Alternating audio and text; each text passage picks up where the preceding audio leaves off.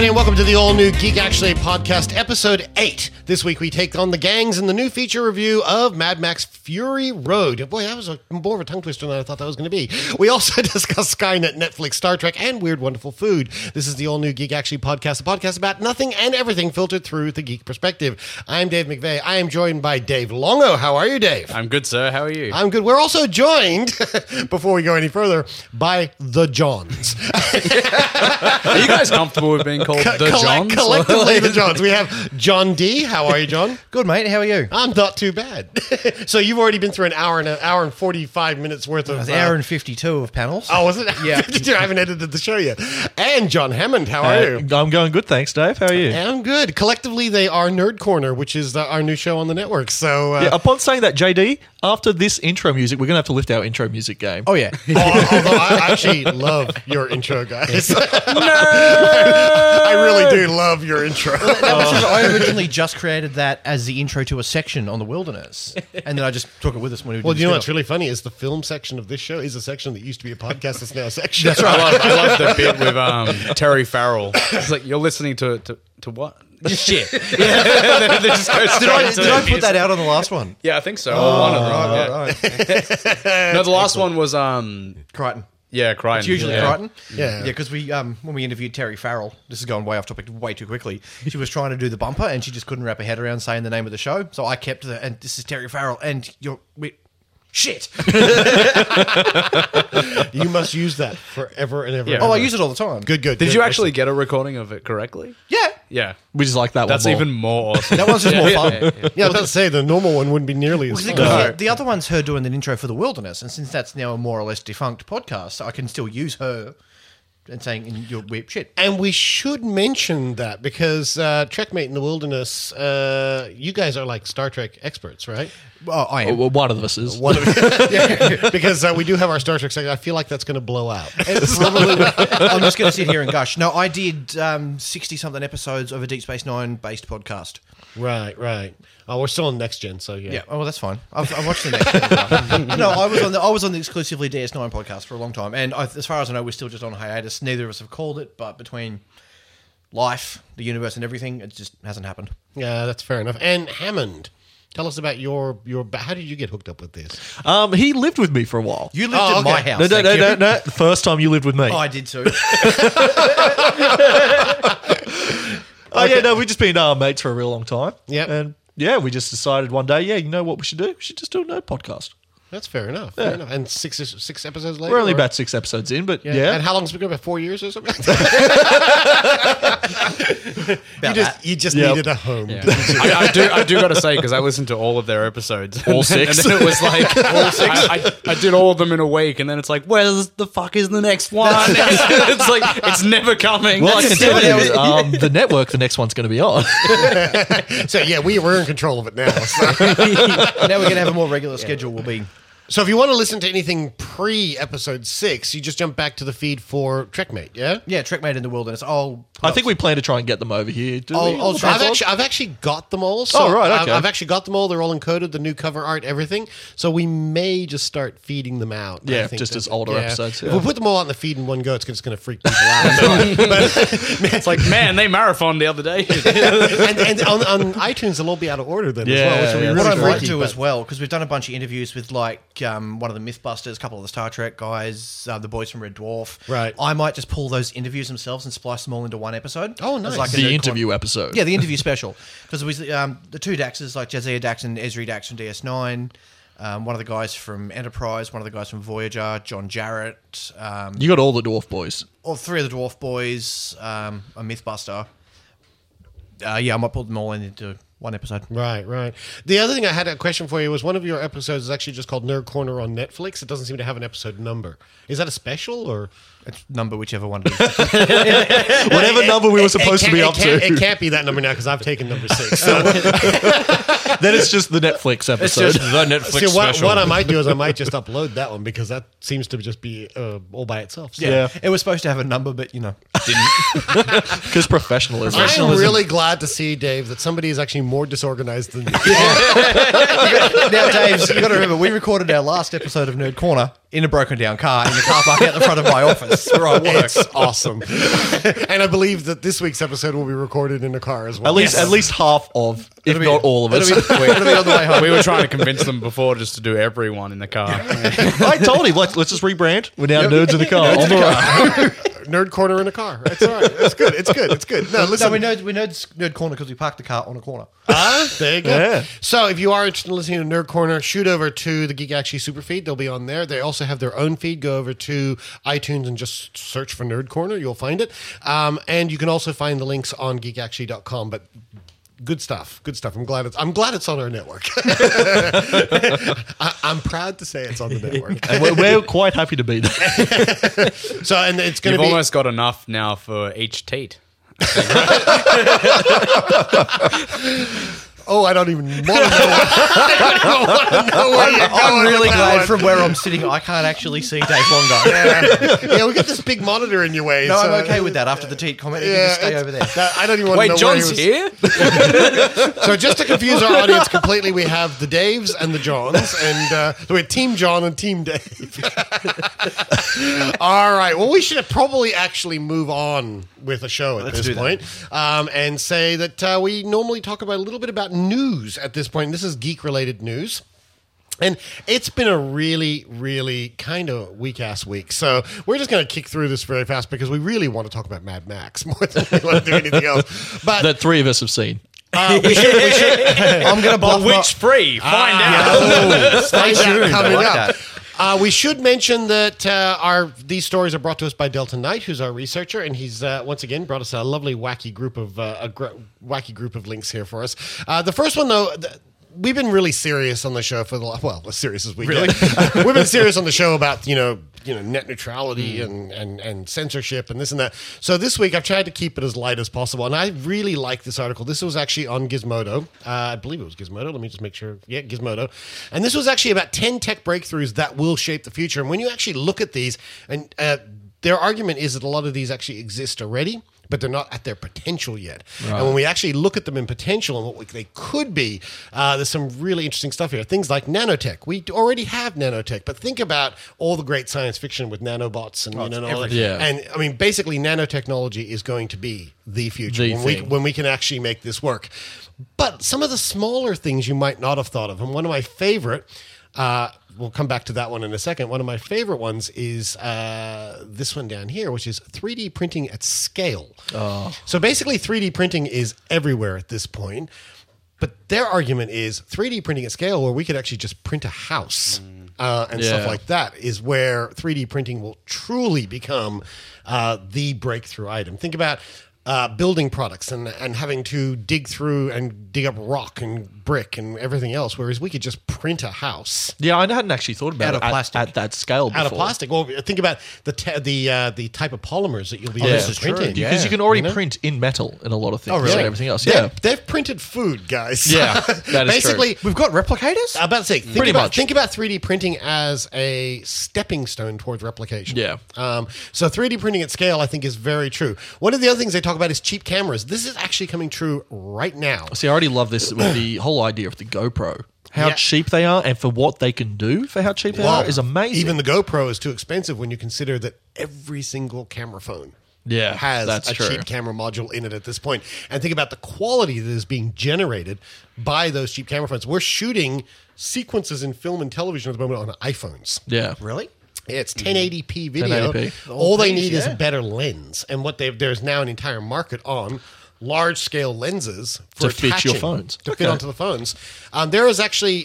Think about this next time you watch a lot of Apple promos that you might watch, or things that are promoting third parties who are promoting stuff that they are doing for iPads. Most of that stuff is shot on iPhones. Because I watch quite a lot of YouTube channels, stuff like Sam and Nico, Freddie W, kind of like the ones who all they want to do is make stuff for YouTube. Yes. They didn't want to actually break into the actual movie industry. They want to just stay on there. They've shot movies specifically just on their iPhones and Android phones just to show the potential of what they can do with them. And it's amazing stuff. And even if we take it upscale, I mean, when we talk about cheap cameras, even something like the 5D Mark II or Mark III is a relatively cheap camera when you compare that to something They had like 5 of them in Mad Max. Well, apparently, that yeah, they used. and I was about to say there's actually 2, maybe 3 sequences in the first Avengers movie that were actually shot on a 5D because they were pickups and they just needed to shoot them. I remember fast. in the Star Trek Into Darkness commentary, they point out 2 shots that were shot on an iPhone.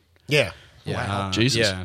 Because they just need a filler Well, clip. there was something. Yeah. It was something like it's in there's a bar sequence with Pike talking to Kirk, and J.J. Abrams wanted a shot of the glass with the futuristic the ice ball? cubes. Yeah. And they couldn't just through the parallax or whatever problem they had with the lenses, they couldn't get it close enough, so they just used an iPhone. Fantastic. Wow. And that's actually a great shot. That shot always sticks in my mind as well. So yes, cheap cameras are actually, they're actually saying because we produce cameras so cheap, we'll have them on every car. We'll have them as not just reversing cameras, but front-on cameras. Yeah. This is for insurance Your purposes. your people who already get the dash cams for insurance purposes and everything else. The idea being able to just record everything. There's going to cut down all sorts of debate. You know? does At the worry me a same little bit. time, though, recording everything, is that going to be great? Is it Big All right, Brother? question is, recording something locally, I have no problem with. Yeah, because it's Recording- stored locally already on the Correctly. car. You only As long need as to it's pull it not- if something's happening. Things like CCD cameras, which are basically recording our entire lives and we don't know. As where long as it's that not is going. streamed live on Channel 10, I'm okay. 11 o'clock at night. What's that Foxtel show where they actually shoot the people? Gogglebox. Gogglebox. I tell you what, they should point that camera at me when I watch Arrow or Flash. It would sound like this. Oh, no, it won't. It'll sound like this. There you go. Yep. And this. And I thought you were going for that idea that he was just banging tables the whole time. Actually, it would sound like this. It would sound like this. There you go. I think that sounds like something else, Dave. That's exactly what it's meant to sound like. That sounds like me when I'm watching Arrow. Or when I was watching Daredevil. That was When worse. I watch Arrow, it's like this. It's just. What is it? Oh, hey, hello. Yeah, silence. My board. your boards go out. Dave's died. reaction to Arrow is It just died. Oh, La la la la la la. stop! My board has gone crazy. You know, it sound like I'm this. feeling a lot more at home now. That's JJ. right. See, I told you guys are more professional than me. All right.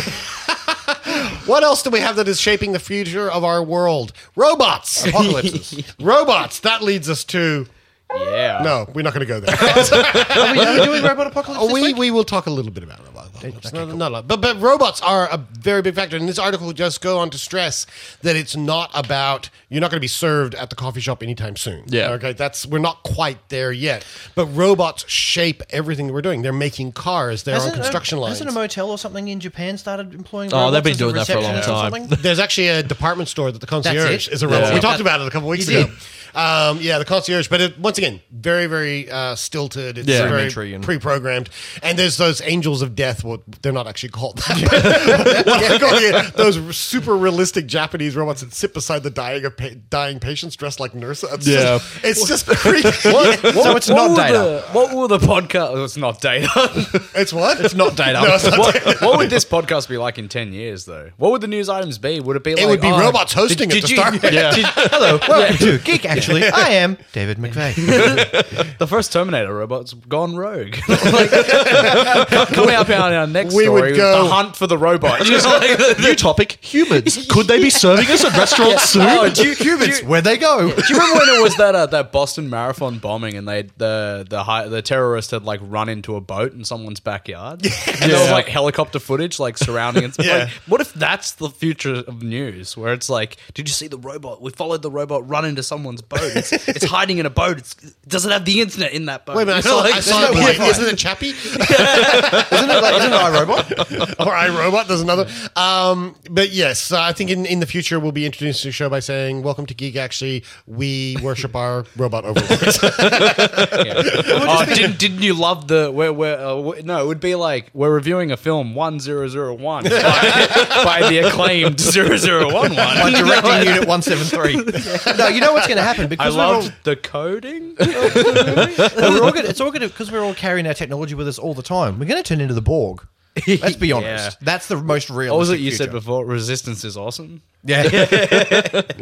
Resistance is awesome. Another thing that we're Tesla. talking about, we actually talked about this 2 weeks ago on the show, which is renewable energy. And one of the people who's leading They got the a way- Tesla car parked right near where I work. Oh, Yeah, no, really? this whole Tesla battery Really thing, cool. I The Tesla- absolutely love. the Tesla it's brick. fantastic. Yeah. We actually talked about this and we kind of glanced over it, and I think we should really kind of revisit this because the Tesla battery, I've been listening to a lot more about this. Elon Musk is out to change the world. Yeah. I mean, and this is, we shouldn't make light of the fact that this is the beginning. This and one of the next stories that we're going to do, and one of the next features of this is reusable rockets. Yeah. This is all Elon Musk. And the idea of if we can actually make it effective, Yeah. we suddenly get space travel, we suddenly get our resources that we can actually use, and our planet will stick around for a while as well. This battery in a house, the idea of this combined with solar technology is the future. Yeah. This is what's going to save the planet because we won't be sitting there living on power grids. And in fact, have enough of these batteries and enough solar panels, we give back to the grid. Yeah. You know, and this is Their only fear, I think, by memory reading at the moment, is that if a bunch of people get on this, the people who aren't on this are going to be paying a lot more for their power. Yeah, and this is where government subsidies come in, and this is Yeah. where responsible government comes in. There's because responsible ones, yes. A responsible government would come in and say, this should be in every house. Yep. And it should So be it's sort of like when we subsidized. got the solar panels went around, maybe a rebate from the government Correct. for getting one installed. And yes, this will take probably 10, 15 years to pay off. but it'll be worth it in the long But run. in the long run, it's going to end up becoming a much better, effective way of saving the planet. This and electric cars. Yeah. And let's face it, one of the biggest uses of our fossil fuels at the moment is transporting other fossil fuels. Yeah. If we can stop transporting the fossil fuels, we stop using them. So, because they were saying that the petrol tankers going across the ocean are actually some huge percentage Oh, of God, fossil yeah. fuel usage. So it's we need to curb our use of our resources, and this Tesla is one of them. I mean, Elon Musk is actually quite brilliant. I didn't realize until I watched his keynote too, talking about this, how brilliant the man actually is. Yeah. You know? And the Tesla itself is an amazing. I mean, the Tesla when it first came out was $100,000, way outside of the price range of anyone. As he said, you need to make that to get cheaper ones. yeah. The Tesla Roadster now is a $50,000 car, which is within the realms of most cars. And it's a brilliant point to say, look, all electric cars don't have to be dorky and slow. Exactly. Now, there is actually a new Tesla coming out, which is basically a sedan. Yeah. And I think it's, a $30,000 or $40,000 car. And you look at it and go, okay, now it's just a car. Yeah. And there's no reason why we can't all be driving this. Yeah, it's not some like cheap little dorky car you don't want. It's not some supercar that you can't afford. Here's Yeah. something that's, hey, this is reasonable. And the most impressive part, I heard this the other day. Now, this is unconfirmed. So if you know any more about this, feedback@geekactually.com. But I heard the other day that the Tesla takes safety so seriously because it's a giant battery, basically, that if anything goes wrong with your Tesla, even if you have an accident with it, they replace it. Oh, Jesus. And you So- eject in the air. So I think Tesla and Elon Musk are big winners in all of this. High-speed wireless. Now, Wait, high-speed... this is a foreign concept. I don't understand. They'll get it set up, but only in a couple of cities. In a couple of years. we will revisit the speeds of our networks here in Australia in a minute. But No, sorry, what- can we quickly say, like, John, you live in a rural area. I live in a and you rural have the area NBN. Is that in right? Muswellbrook. There Yeah. is NBN in 3 sections of about a block and a half each. Yeah, okay, yeah. and That's here it. I am living but in. it's in a couple of spots. But you are living in one of the major cities. I'm living in a major city. I'm in a suburb, a very well densely Yeah. populated suburb of a major city that isn't getting the NBN for another 3 years. Yeah. So go figure. Even though there seems to be no rhyme or reason to it. Even at though all. the NBN is in the neighborhood because they built a new building complex, and by government law, all new buildings have to have NBN. So Yeah. that complex that you were just in having a cup of coffee in is NBN ready. Yeah, it's like there's the new complex where I live down the road. This is only like it's less than a 5-minute walk from where I live, and where I'm living is pretty new anyway. It just wasn't new enough, but it all has NBN, Yeah. and I can't get ADSL. I can only get ADSL 1 where I am, Oh, wow. and that's the difference. I can top that. My friend Daniel lives in an area just outside Newcastle, densely populated, one of the fastest growing regions in the country. guess who's still on dial-up? Oh, Because he's still on a pair gain system, which won't mean anything to many of you, but you can't run ADSL through a pair gain system. No, and well, you'd understand Yeah, it. And he was supposed to be one of the first suburbs on the NBN list when they first introduced it under the former government. New government comes in, scraps it because it's a safe seat. yeah. Yeah. And So this is he's one of the looking at reasons. 3 years. Interestingly enough, one of the reasons why you have NBN in your areas was because to appease Appease the countries, the country towns. Well, it's to appease the two independents who held the balance of Yeah. power. Was that they had to promise NBN to rural areas before major urban areas. This is why most of Tasmania is NBN already because they were Yeah. the first ones to get it. Makes you want to move to Hobart. It really That'd be the only reason. pretty much. Oh, it's a lovely big country town. It's nice weather. You know, I've never been there. Hobart's lovely. It's it is. beautiful. It is a nice place. It's beautiful. I would actually Not much to do, but it's a nice place. You know what? I can podcast from anywhere. So That's true. you know, I just need a studio. Not even that. You just need your phone. Well, there's that too. Yeah. What are they talking about in this article, though? We've gone way off track because what they're actually talking about here is high-speed wireless. Now, their concept, what they're saying is we're starting to see this out now. 4G networks was Yeah. the start, but we need to get rid of cables. Yeah. And basically what they're saying is the future is going to be when we have high-speed wireless connections everywhere. Yeah. And Everything. basically everything you're just connected at all times. No more NBN, no more requirement for any wires. We're just connected. Yeah. Now that is a future I'm waiting to see. I think we're too big. I think Australia as a country is too big to get that at No, any time because you could soon. actually use the existing NBN infrastructure to carry it to the areas. Yeah. Because remember, we're all coastal. That's at this true, point. yeah. Carry it to those areas and then wireless broadcast from those areas. As long as you get a wireless broadcast area, Yep. and each of those areas overlaps, Yeah. then, you know, It's the same as mobile phone signal. exactly the same as a mobile phone signal. Very nice. I'm glad you brought that up. All right. What else we got? Yeah. Who cares about all that? The darknet.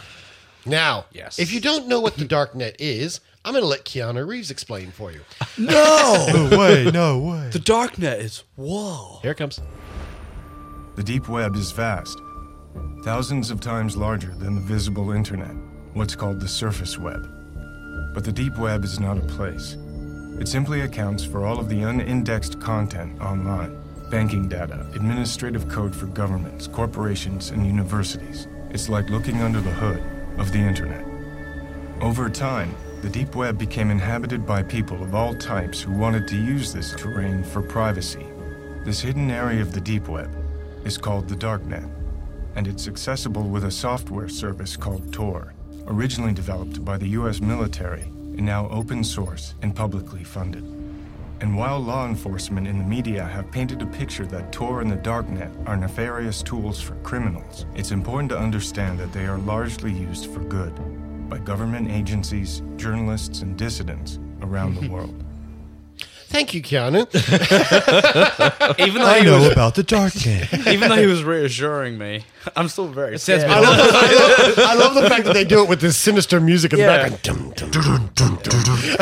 As I already knew all about this at the same time, I'm like, are we rebooting the Matrix? yeah. So the That dark- was like when Keanu Reeves did this movie called Side by Side, a documentary Yes. about 35 mil Great versus digital. documentary. Yeah, and we used to joke it'd be like 35 mil. Yeah. Digital? Yeah. They can exist together, guys. This is most heinous. The darknet is actually really important because there's actually a lot of material under there. We say under there. It's not really physically under there. It's just unindexed, but there's a lot of material out there, and there is actually grounds for using this.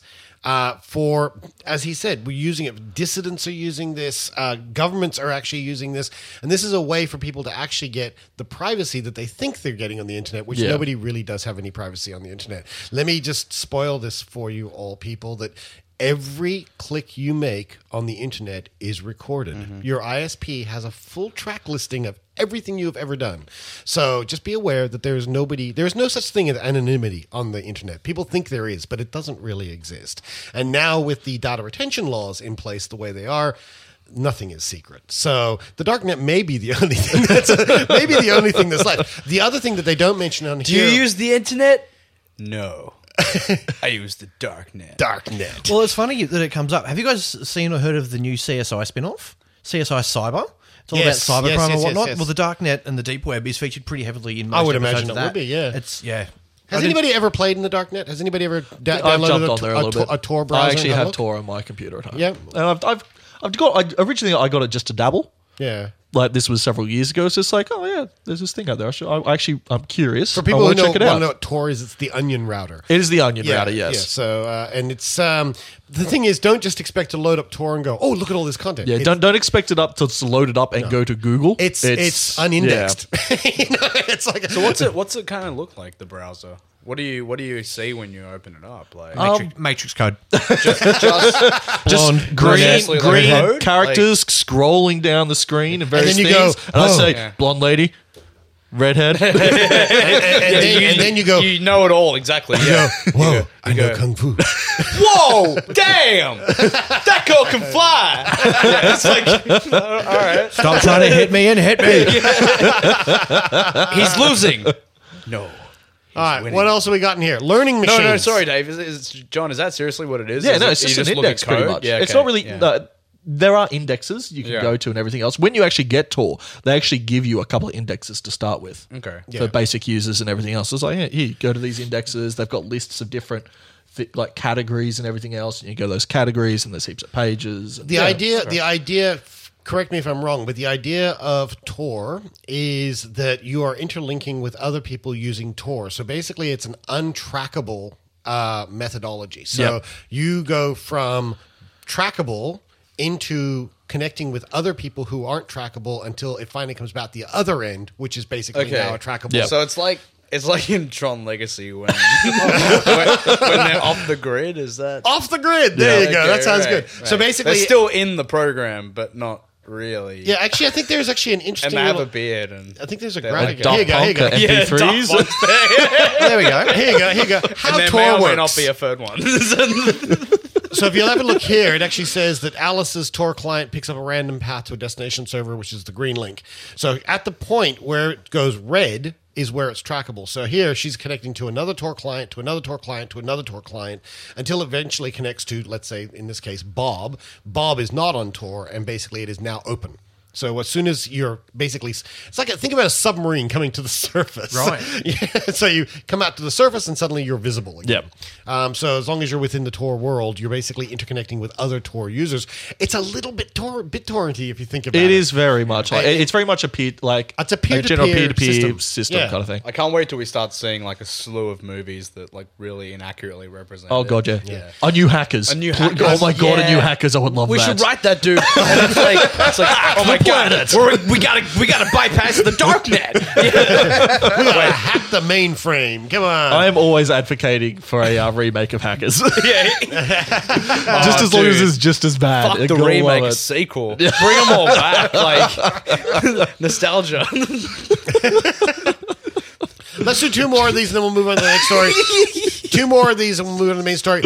Learning machines, which is what DARPA's been playing with for a long time. Your this, mates. This DARPA actually terrifies me. And learning machines terrifies me as well, because the idea of a learning machine is not only does it just process data, it then takes it, analyzes it, and learns to what to do with that. Now, where DARPA gets very, very scary is DARPA is actually trying to teach its weapon systems emotions. That is not a good idea. All right, so How is that a good idea? It's like, how dare you have my missile? I wish I was there for the pitch meeting of that. I like that the robots are the 12-year-old girls, though. Yeah, well, exactly. And once again, relaunchable rockets is the other one I wanted to come back to, which is, once again, we're going back to Elon Musk. SpaceX has been experimenting, and we actually talked about this a couple weeks ago with the failed landing. They're still working on this. Yeah. But when they can master this, instead of just dropping master rockets, learning. drop rockets back down on There's parachutes. a beautiful these scene actually, in Tomorrowland, Dave, Yeah? where they land a rocket like that. Oh, Yeah, and I was fantastic. thinking just of what we talked about. Yeah. So, in this idea is you use rockets like like as we do now with booster rockets and stuff to get it into space. Yeah. But that rocket then returns and lands. We can be using it again, and yeah. be ready to go again for another mission. Now that is really interesting Yeah. stuff. The other thing I thought was really interesting was the look of this spacecraft, which is SpaceX's idea for going to Mars. So It's Hydra. sorry, I couldn't resist. Hail Hydra. What's it called? The Dragon version 3 Yeah. is what they're actually hoping to eventually go to Mars with. But since this article, I think this article may be slightly out of date because they haven't been talking about the whole NASA thing, which we talked about a couple weeks ago, which the was warp drive. the warp field, the Yeah. warp field that they're actually creating, which is really interesting shit. But anyway, we'll move on from that. Let's just say technology's cool, okay? And we'll move on from there. Now, very, very quickly, you are aware that if you go flying right now, in America, I don't think it's passed in Australia yet, but in America, the FAA has determined that it is now completely legal to use your electronic devices on takeoff and landing in an aircraft. Yeah. Mythbusters proved that years ago. Yes, what was But very now, interesting. it's legal. Now they've actually said it's fine. However, the hostesses, the attendants, fought it. And they basically said, no, it shouldn't be legal, and you should still not be allowed to use your electronic device during takeoff or landing. And it's just been overruled. So it is actually still legal. The reason why they were actually debating this was not for electronic safety. Their argument was they're not paying attention during the safety briefing. Yeah. So Nobody people are pays sitting there, attention to that anyway. People are using their cell phones, what But have if you can't use your cell phone or anything else, you're bored, so You're you are bored, just so going you to pay may attention. actually pay attention to the this is safety reading. And their other argument is during takeoff and landing, which is the highest percentage chance of an accident, those devices can become projectiles within the cabin. So they're saying you shouldn't have those items out. Even if you're not using them, most people are still holding it in their hand. Oh, that sounds terrible. That's what she said. Yes, the appeals court did overrule it. The FAA has said you can use your cell phones and stuff during takeoff and landing on an aircraft. I don't know what the law is in Australia, so pay attention to your local laws. Moving right along, back to ISPs. Remember we were talking about speedy ISPs? A survey came out, and they basically said, what's the best ISP to use for Netflix? Because, of course, Netflix is going to be the highest percentage of usage. And Dave, TPG is That's the winner. me. So TPG has come out as the champion of Netflix. I was going to say, where am I? Where am That's Who I? are you with? probably. Yeah. Who are you iiNet. with? iiNet's number 3. Yes, that's Number all right. 7, That's baby. all right. I am way down the bottom. I'm way down the bottom on Telstra as well. Me too.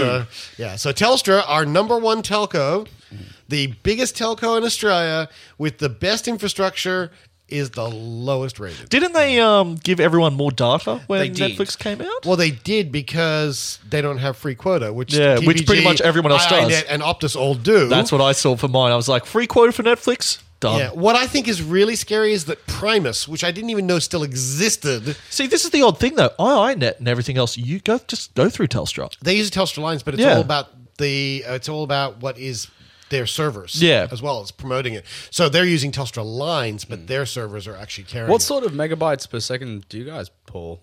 I don't know yet. I get connected Tuesday.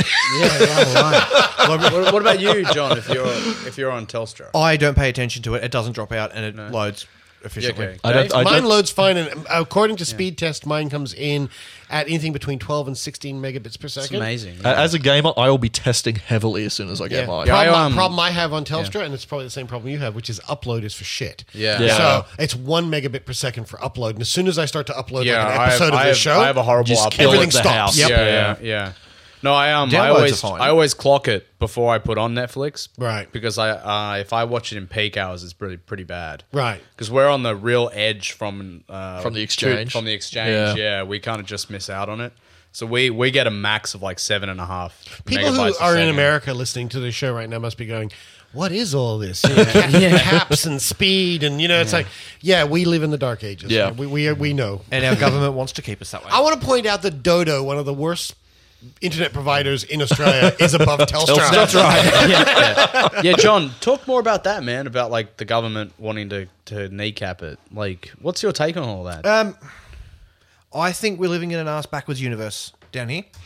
It's not just internet speeds. It's a lot of that sort of technology sort of stuff. The government just seems to want to be shooting it in the foot for no discernible Well, it's reason. because our current government at the moment wants it to be 1955. Yeah. Well, there's that. And they don't seem to understand that there is technology in the world. We were at a cusp. We were at a moment where technology was finally going to be the winner here. Yeah. We were at a point where they had finally approved an R rating for games, once again proving that gamers were actually adults and we Yeah. could make a decision for ourselves. We were at a point where the government said we were going to introduce the National Broadband Network. We were going to give high-speed optic fiber connection to every house in Australia, the biggest infrastructure upgrade in this country for 100 years. And then they lost government. A new government came in and basically has kneecapped us every step of the way. Yep. There's talk about trying to revoke the R rating. They want to do the NBN is still moving ahead, but they want to do only fiber gonna optics be- to the node. And so it's still going to be the copper wire to the house, and that's Yeah. not going to solve anything. So it's going it's to just all gonna bottleneck. be the same, Yeah, right? it's all going to Yeah. bottleneck at the junction point rather Which than, is the problem we already have. Yes. Like Right. in Newcastle, where both me and JD are from, there's only so many exchanges. Yeah. They're just not building new ones. So it didn't matter what. I was living with a bunch of mates. We're all heavy gamers and everything else. We had a big fight with ISPs for a long time because we're like, it doesn't matter what plan we're on. We're never going to get it. No. We're never going to get the speeds or anything of what we're paying for because everyone went out through one suburbs Yep. exchange. Yeah, and they don't recognize the fact that uploading, most people, I understand most people don't do a lot of uploading. But that being said, people do need to upload. Yes. And the fact that they just kneecap everything off Yeah. and basically say it's all asymmetric, and the asymmetric. When we used to have asymmetric, I used to be on IINet, and I could upload an episode of the podcast, and everybody else in the house is still watching fine, stuff, doing yeah. stuff, whatever, no problem. I moved to Telstra recently, and now it's like literally just grinds to a standstill. If you click on a web page when I'm uploading it, it just comes up as 404 error. It just collapses. And everybody in the house has to stop for 15, 20 minutes Yeah. while I'm uploading the episode. And you go, that's not good enough. No, it's not. You know, our infrastructure should be that we just don't even notice it. Yeah. It's just there. You know, we just connect to whatever we want to connect to and do what we want to do. There is the whole thing about capping these internet services is ridiculous. We've gone beyond this point.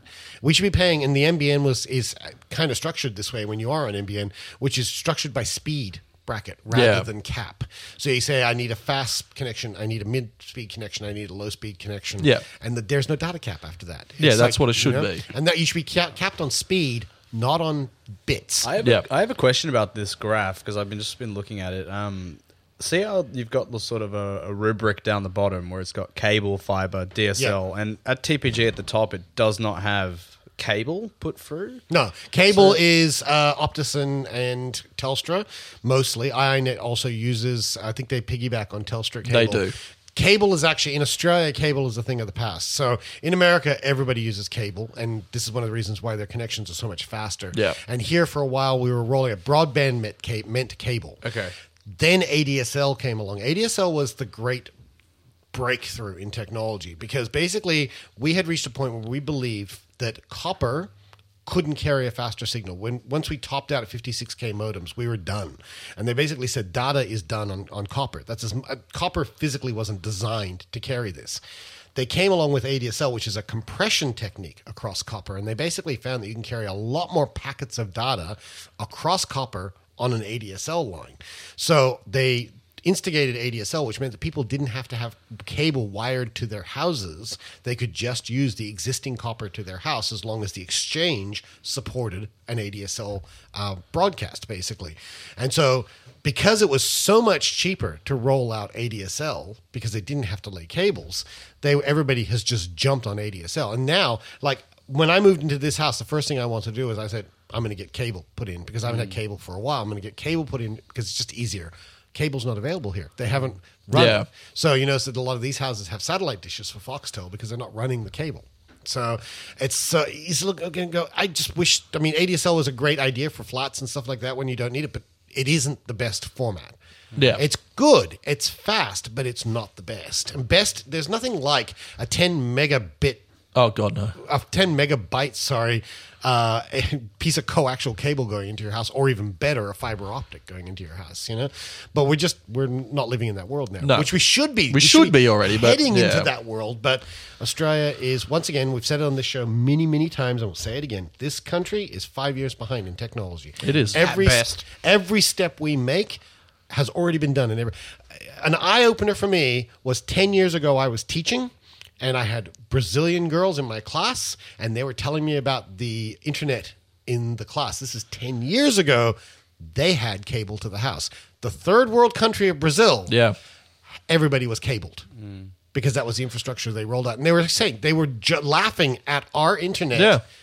here. For a first world nation, we Yeah. have third world internet. Pretty Absolutely. much. It's shocking. And to have our government come in and basically say, oh, we don't need it any faster than that. It's like, oh, for God's sake, please get out of government. It won't be long. Well, here's Oh, yeah, hoping. yeah. Here's hoping. All right, so we should play just a little bit of this.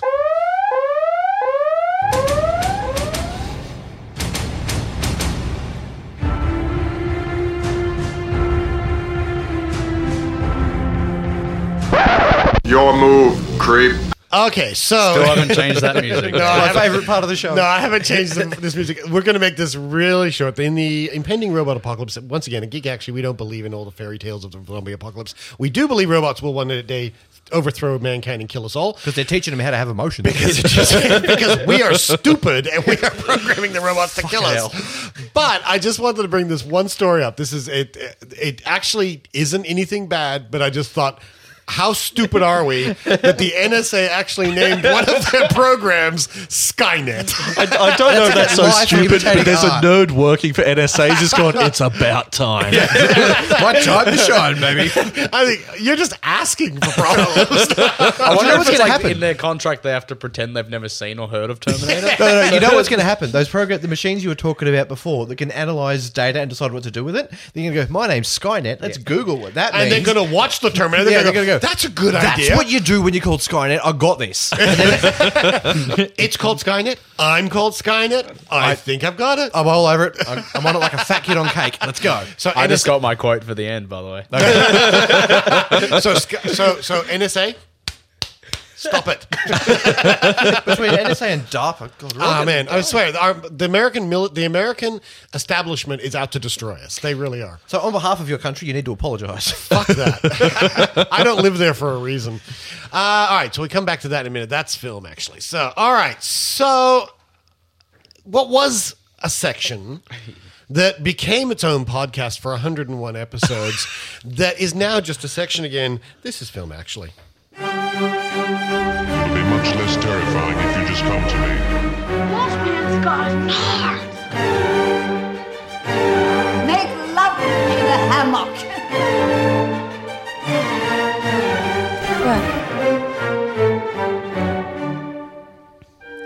Oh, yes. So that brings us to film, actually, and we're going to talk a little bit more about what we've been watching and everything else in a minute. Guys, we've reached this side of the show.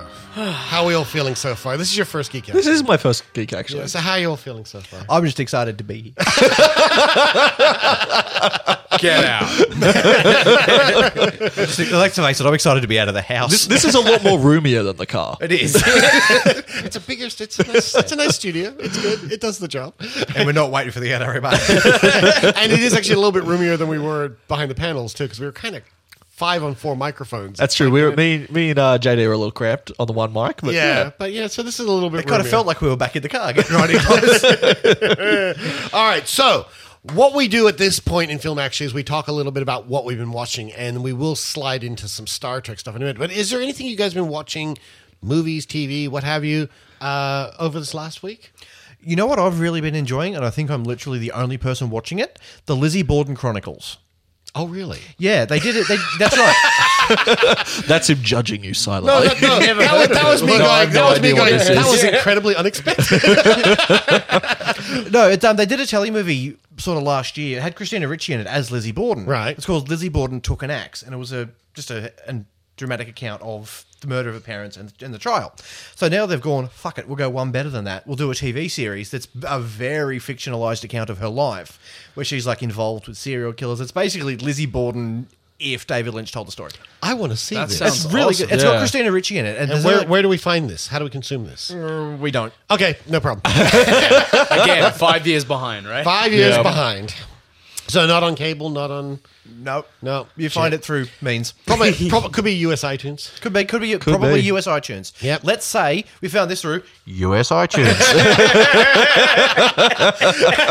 That sounds plausible to me. That seems fairly reasonable. That sounds reasonable. John Hammond. I've been watching Suits on Suits? Netflix. No, I've never Oh, watched okay. it. I hadn't watched it before. I've never seen it either. I've seen it on Netflix, but Yeah, I I decided I was on my brother-in-law's Netflix, and it suggested him Suits, and I thought, I know that screw guy. it, I'm going to watch Suits. And I watched over half a season in a night, where I should have probably gone straight to bed. It was That's what great. Netflix does That's to what you. Netflix does to you. Yep. And it's great. I'm loving it. As soon as I get Internet Tuesday, it's more Suits. More Suits. I'm also watching the new Ghost in the Shell series coming out from Japan. So yeah, it's been I've really actually good. put it in because I've got some friends in Tokyo right now. Yep. And I say right now because they keep sending me pictures. and I've actually requested if they can find for me a couple of classic anime titles that What are I'm you trying to after? find. I'm looking for the uncut original Japanese Urotsuki Doji series, which is tentacle porn, let's face it. But I'm also looking for an original Japanese with English subtitles of Silent Mobius. I don't know if you've ever seen Silent I have heard of it. Yeah. Silent Mobius was, I think, 3 films in the TV series, but it's the first film in particular I'm looking for. I saw it years ago, and it actually kind of got up there as being in the bracket of Akira for me. Yeah, I've got friends over there as well right now at the same Yeah. time, and I've got them trying to hunt We down should for me. introduce them. We should. Right. Only just last year they did a remake of it was called Star Blazers over here, Spaceship Yamato. Yeah. Have you seen the live action one? Yeah, I've got it. Yeah, at I've home, got it but on Blu-ray, The yeah. new anime for it, they redid the series completely. Oh. It's true to the original, but leaving behind a lot of the love corniness of Space it. Battleship Yamato. And it's still done in that original style, but with nowadays technology Yeah, to yeah. animate it, and it is beautiful. Like if you can look it up, it is fantastic. Yes. Now it's called Yamato 2199 now. Oh, okay. And it's the first series. I will text my friends right now. Yeah. You know what? You shouldn't get your friends together. You should pit them against each other. Amazing race style. That would be so much more They're sending me entertaining. all these amazing things from would be Japan, like awesome. pictures of apparently a delicacy over there right now is banana cakes. And Yeah. it is quite literally a banana inside a cake. It looks like a Twinkie, but it's I a So have not banana. like banana bread, like just a No, banana wrapped in cake. it's a banana wrapped in cake. It looks like a Twinkie, but it's a banana inside it. They're bringing me back all my favorite Kit Kats. So I Oh, get yes. my mochi Kit Did Kats you see and the everything Did you see else. the Kit Kat Love it. burger? Yes. Which was basically a scone with cream and a Kit Kat in the middle of it. I get Shut up and take my a money. bunch of Kit Kats that are designed to go in the oven first for a little bit and cook slightly, and they turn into like this really cool white chocolatey biscuity kind of thing around it, and it is delicious. And the other thing they've sent me a photo of is the famous ramen burger, which the bun is made of ramen. I'll show you a picture later. You look confused. I'm just in awe. Like I want all of the food. I'll bring you also- some Kit Kats next time. also- I've already got some at home. Apparently, the official drink of their trip over there has become, I think it's called a Hero, which is basically canned cafe latte. Yes. I'm scared now. The wonderful things, the best hot chocolate I've ever had in the world has come out of a vending machine Right. in a can. Was that one of those self-heating Yeah, cans? they're so We had good. one of those on the show Oh. a while ago. God, it was. We had the coffee though. The coffee wasn't very good. No, the coffee I didn't like, but the hot chocolate ones in the cans, They're so self-eating, weird. are 'cause so you good. pull the pin and they literally just heat up. Yeah. they are so. That's like a food grenade. It is. Essentially so. We had it in the show. We actually, when we used to do it live on video, we actually had it on the show. We were doing it live. It's like this is scaring us at this point. Yeah. The thing I wanted to talk about very quickly was Netflix as well. It's a Netflix original series that actually just kicked off in the last 2 weeks. We weren't on last week, which was Jane Fonda and Lily Tomlin in Grayson something. Grayson Jackie? No, Grayson, whatever it's called. You'll see it. It's there. I've seen the promo for It's, it. and I gotta say, I was actually quite looking forward to this because it basically has Martin Sheen and Sam Waterston playing their husbands who leave them because they've decided that they're actually a gay couple, and it's about the two women dealing with the fact that their husbands have just left them for each other. It's a disappointing show. I was actually really disappointed. I got to say, after all these years, and she is a legend and everything else, Jane Fonda is not one of my favorite actresses. Oh, wow. Because when you actually watch Jane Fonda, think about this next time you watch Jane Fonda. She's from, royalty, Hollywood royalty, the Fonda family and everything else. She's very mannered as an actress, and everything about Jane Fonda, when you watch her, it's all, look at me, I'm acting. Yeah. Yeah, I And was it- always struck by that, by like everyone went nuts for her in the newsroom. And And I watched the newsroom back, and it's like, yeah, she's pretty good, but she's only in like Yeah, and she was good what, in Newsroom 10 minutes because it's a total? very Like- mannered performance anyway. But Yeah. when you actually watch Jane Fonda, she looks like she's acting. Yeah. Lily Tomlin is a joy, but she's not quite right for the role. But the biggest issue I had with it, and once again, write to us at feedback@geekactually.com if you disagree, but my gaydar did not go off at all with Martin Sheen and Sam Waterston. I don't believe the couple. I don't believe the couple. yeah, you needed Yeah. full blown like Well, not even. graphic No, scenes. I'm not talking about. I'm not talking about. Martin I'm not Sheen's talking about. face I'm CGI'd not- on the I'm not talking about sex scenes. I'm just talking about chemistry. And there's no chemistry between them. That doesn't feel like they are a gay couple. No, I can understand that. And- By the same token, though, that doesn't just happen with people playing gay couples. It's also you see it in straight couples You see- being played on TV absolutely, as well. yeah. Cough, Twilight, cough. Yeah, exactly. And the thing is, how you would feel about looking at a romance where you go, boy, this couple just doesn't work. That's how you feel about this couple here. Right. And you sit there just going, it doesn't, and the whole thing doesn't feel real. And I think my lovely wife, Katie, summed it up best when she said, the stakes don't feel high enough in this show. Yeah. This couple, these two couples just broke up. They're facing divorce. It's messy. And yet you don't feel emotionally invested in this. Nothing feels hard about this. Nobody seems that broken up about it, except Jane Fonda, who acts it very. See, to me, as far as Jane Fonda went to a very similar acting school to William Shatner, as far as I'm concerned. A little bit, yes. I think they would play a good couple. I would pay That would vast be sums of money to amazing. see that. Jane, how are you? I'm fine, dear.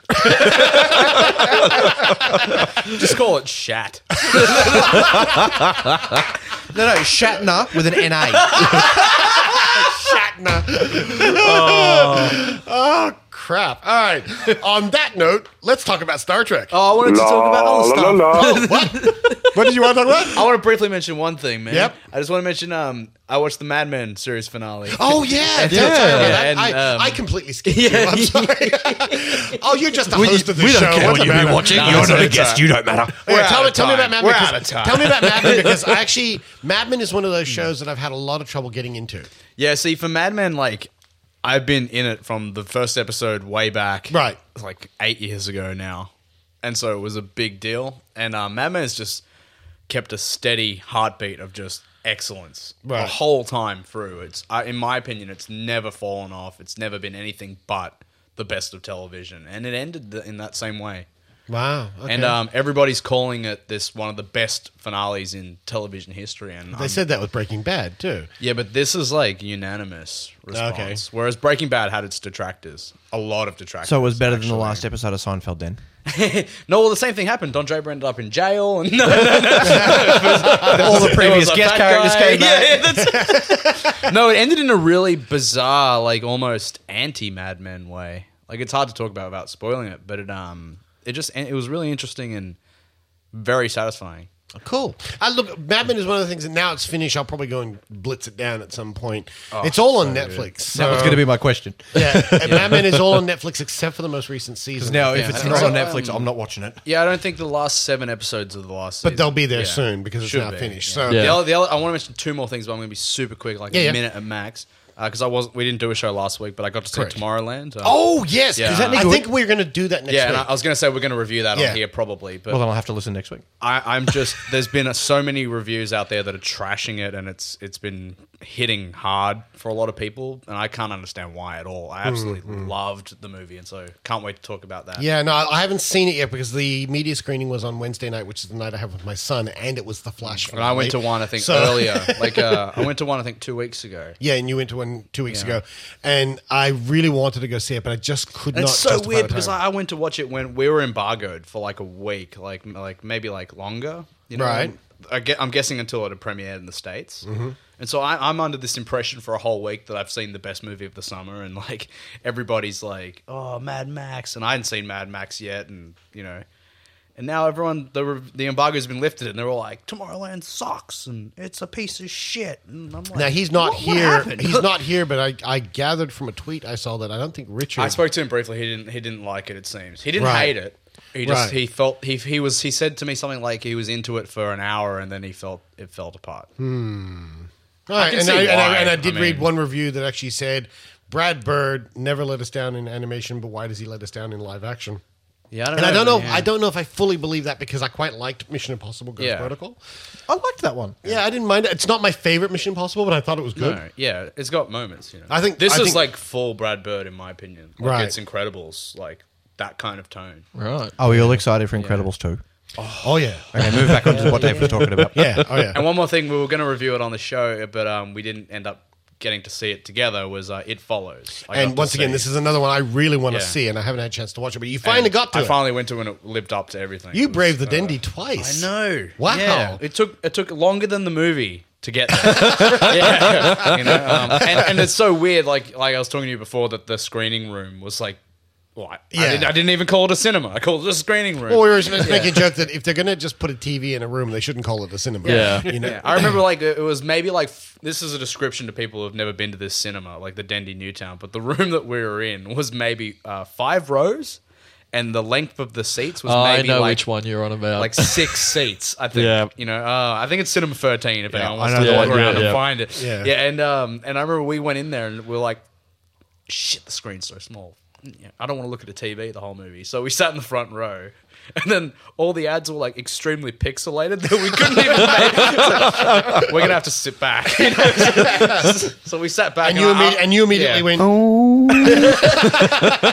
Well, I hate going to the cinema and paying all this money and like all this money in petrol and travel and Yeah. and then it's like, hey, I could have just watched it on my TV and would be bigger. and they wonder You know? why people I go to the movies for the cinema experience, and they like, wonder why people torrent. I mean, really. Yeah. Yeah. But on this movie, like it's a John Carpenter photocopy of Halloween, basically. Oh yeah, It's baby. like a photocopy. You had me at Yeah. John Carpenter. Yeah. I was going to say that sounds That's pretty good. all we got to say, but I just want to say really quickly, that I got 2 legitimate chills in that movie. Absolute chills, and that gives it a lot of praise from me just alone because I Yeah, yeah. rarely ever get a chill in anything. And people should understand because I was at a movie not couldn't long. remember I was the at a last movie not time. long ago and actually jumped at something, and they went, "Oh, God, you really scared because you jumped." It's like, no, making somebody jump is Yeah. easy. Making somebody scared Yeah. is different. This was like a shock will make you jump. Something yeah, suddenly and the movie happens, has you know? jumps in it, and Yeah, it's and- not what I'm talking to. It's just really the whole movie is about something walking towards you. It's Yeah. like really subtle and like, but super terrifying. I think I've talked about it on the show. So Sorry, John. I'll come effective. back to you in 1 second. There's a movie out there. One movie out there that's got George C. Scott in it. It's actually called The Changeling. This is not the Angelina Jolie. No, thing. I've seen the one you're on about. Yeah. That film is the one film that to this day, doesn't matter how many times I've seen it, and I've seen it a couple of dozen times, will always put a chill up my spine. And the one sequence you'll know where the tennis ball comes down the Oh, stairs. yes. And Yeah. so basically there's a scene in this movie, and I can tell you all about it, and you'll go, yeah, now it won't scare me.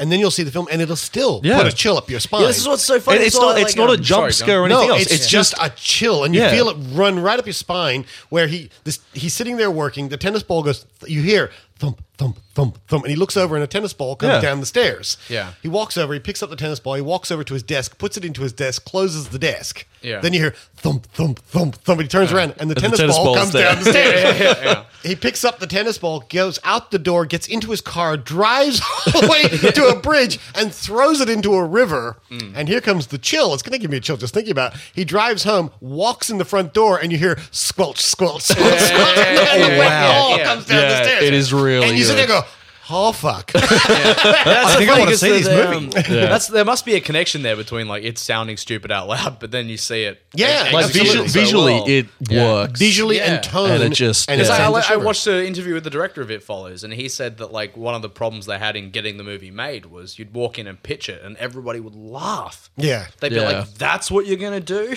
and he's like, "It just we had to convince people this was gonna work because This is one of the reasons it sounds why- absolutely ridiculous." And when you think about it, this goes into the Sam Raimi school, where Sam Raimi actually went and shot a sequence on Super 8 to try and convince people about Evil Dead.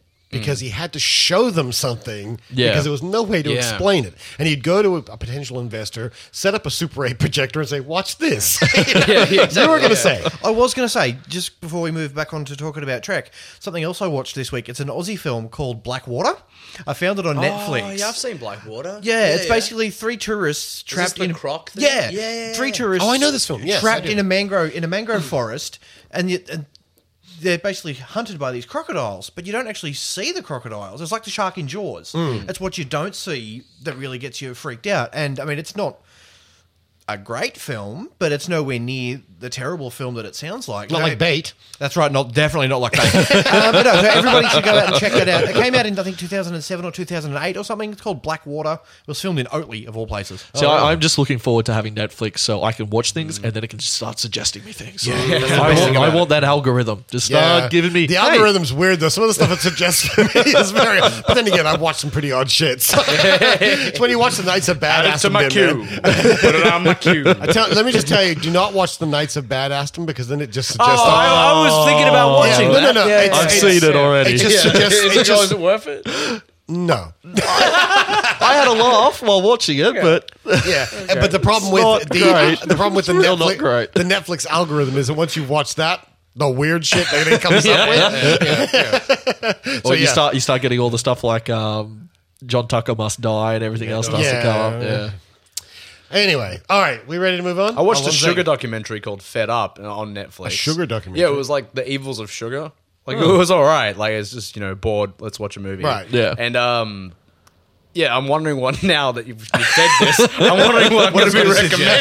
Yeah, this is going to Supersize me. Supersize me. I was going to say, Sick and nearly dead. is there a way to, after you've watched something, go, don't add this to my No. list, Netflix Netflix? is I dangerous. don't You want see- to have this added. Take this out of the, The, be- algorithm. the best story of all is that there's actually a podcast out there, which is one of my favorite podcasts, called Film Sack, where they mine the very depths of film for everybody, and basically they watch all this really weird shit, and everything comes from Netflix. So they basically troll Netflix Yeah. for like so.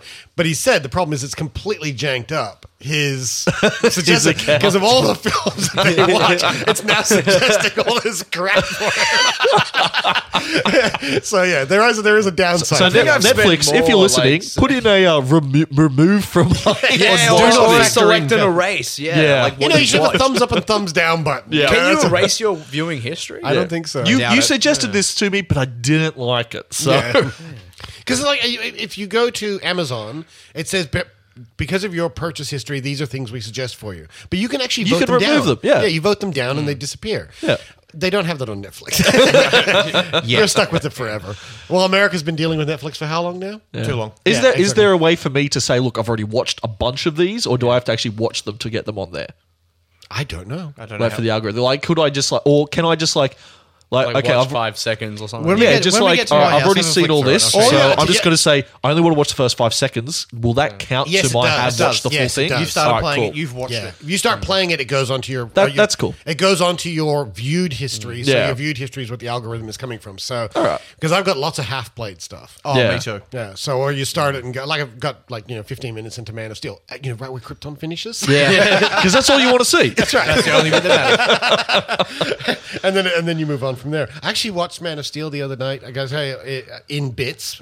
After I watched the 15 minutes, I put the Blu-ray on because Yeah. it's better quality. And you kind of watch it. You go Krypton, and then you fast forward a bit and you go he flies. And then that's one way you go destruction, Smallville. There's a bit more of this. Actually, watching it that way, it's actually not bad. Yeah, as Putting a process gun in a my short mouth. film, it's okay. Wait, that wasn't part of the movie. So anyway, let's do Star Trek. La la la la la la la la la la la la la la la la la la. La la la la la la la la la la la la la la la la. La la la la la la la. La la la la la la la la la la la la la la la la. La la la la la la la la la la la la la la la la.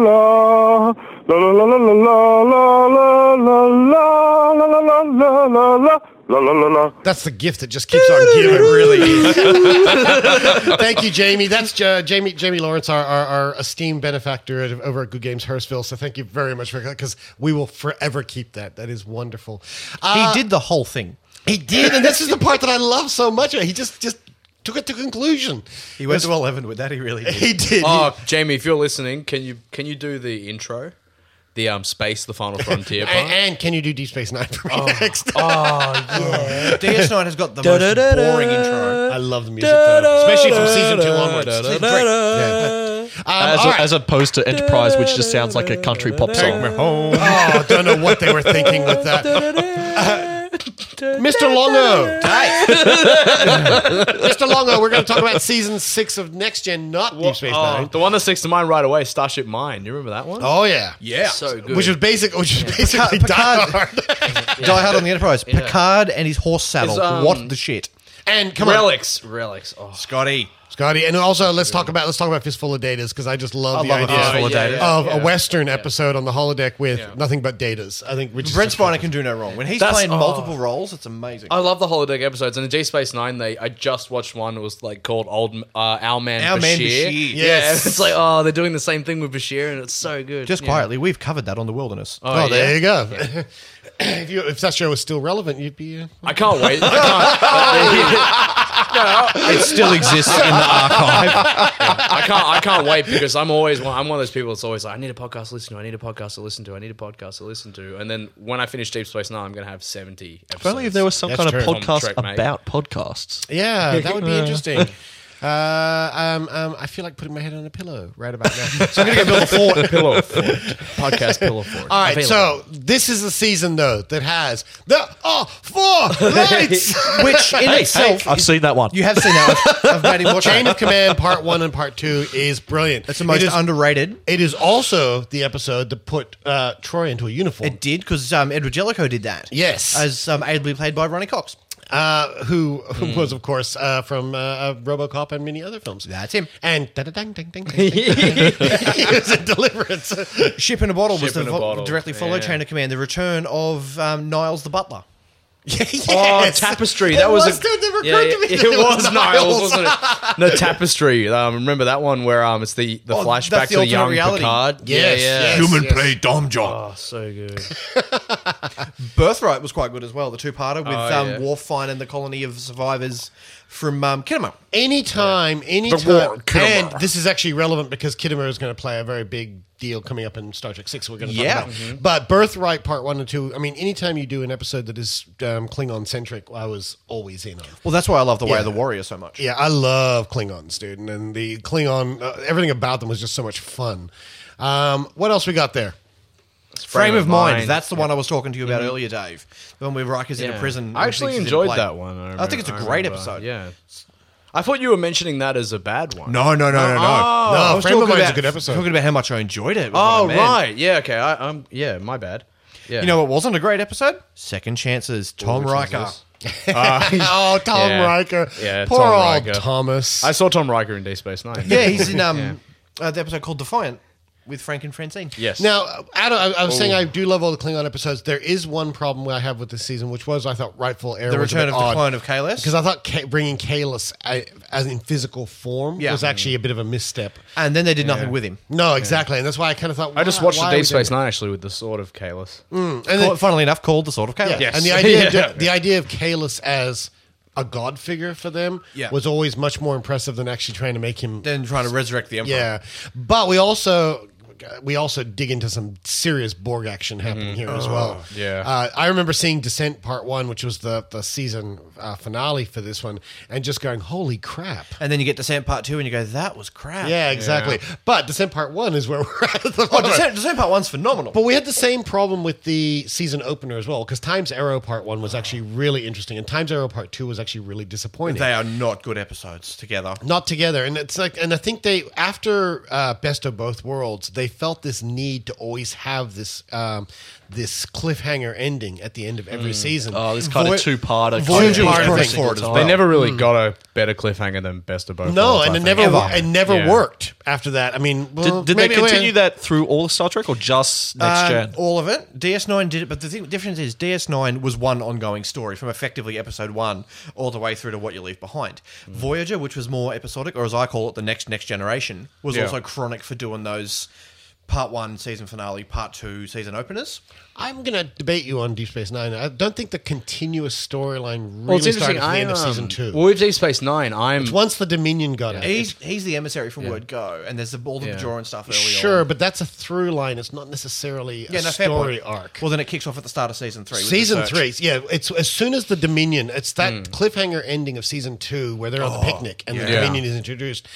From that moment onwards, DS9 doesn't stop. Yeah, And well, it's- I'm halfway through season 4 at the moment for Deep Space Nine. Right. How much did you love Way of the Warrior?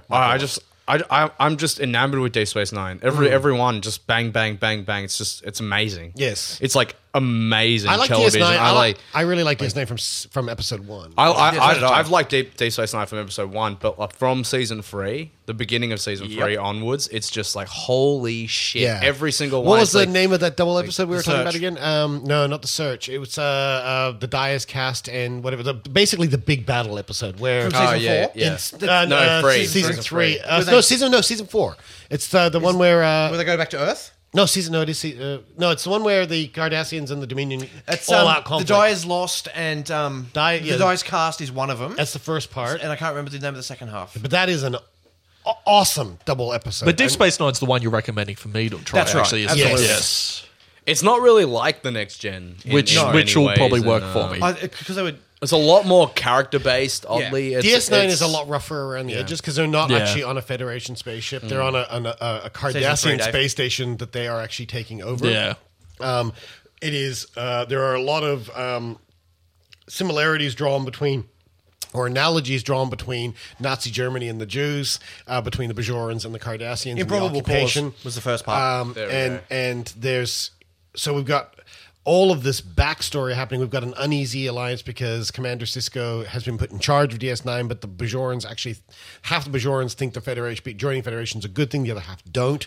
Bajorans have this huge religious overarching belief that the Federation, of course, doesn't, because the Federation is so secular, and there's this belief that Sisko is part of he is a religious figure to them, Right. and so causes all of this conflict. Then on top of this, you've still got the Cardassians, who in many ways rightfully believe it's still theirs. Yeah. Because they And built it. They built it, and they were basically ousted. The revolution kicked them out, but they are always kind of on the outskirts going, we're coming back, we're coming Yeah. back, we're coming back.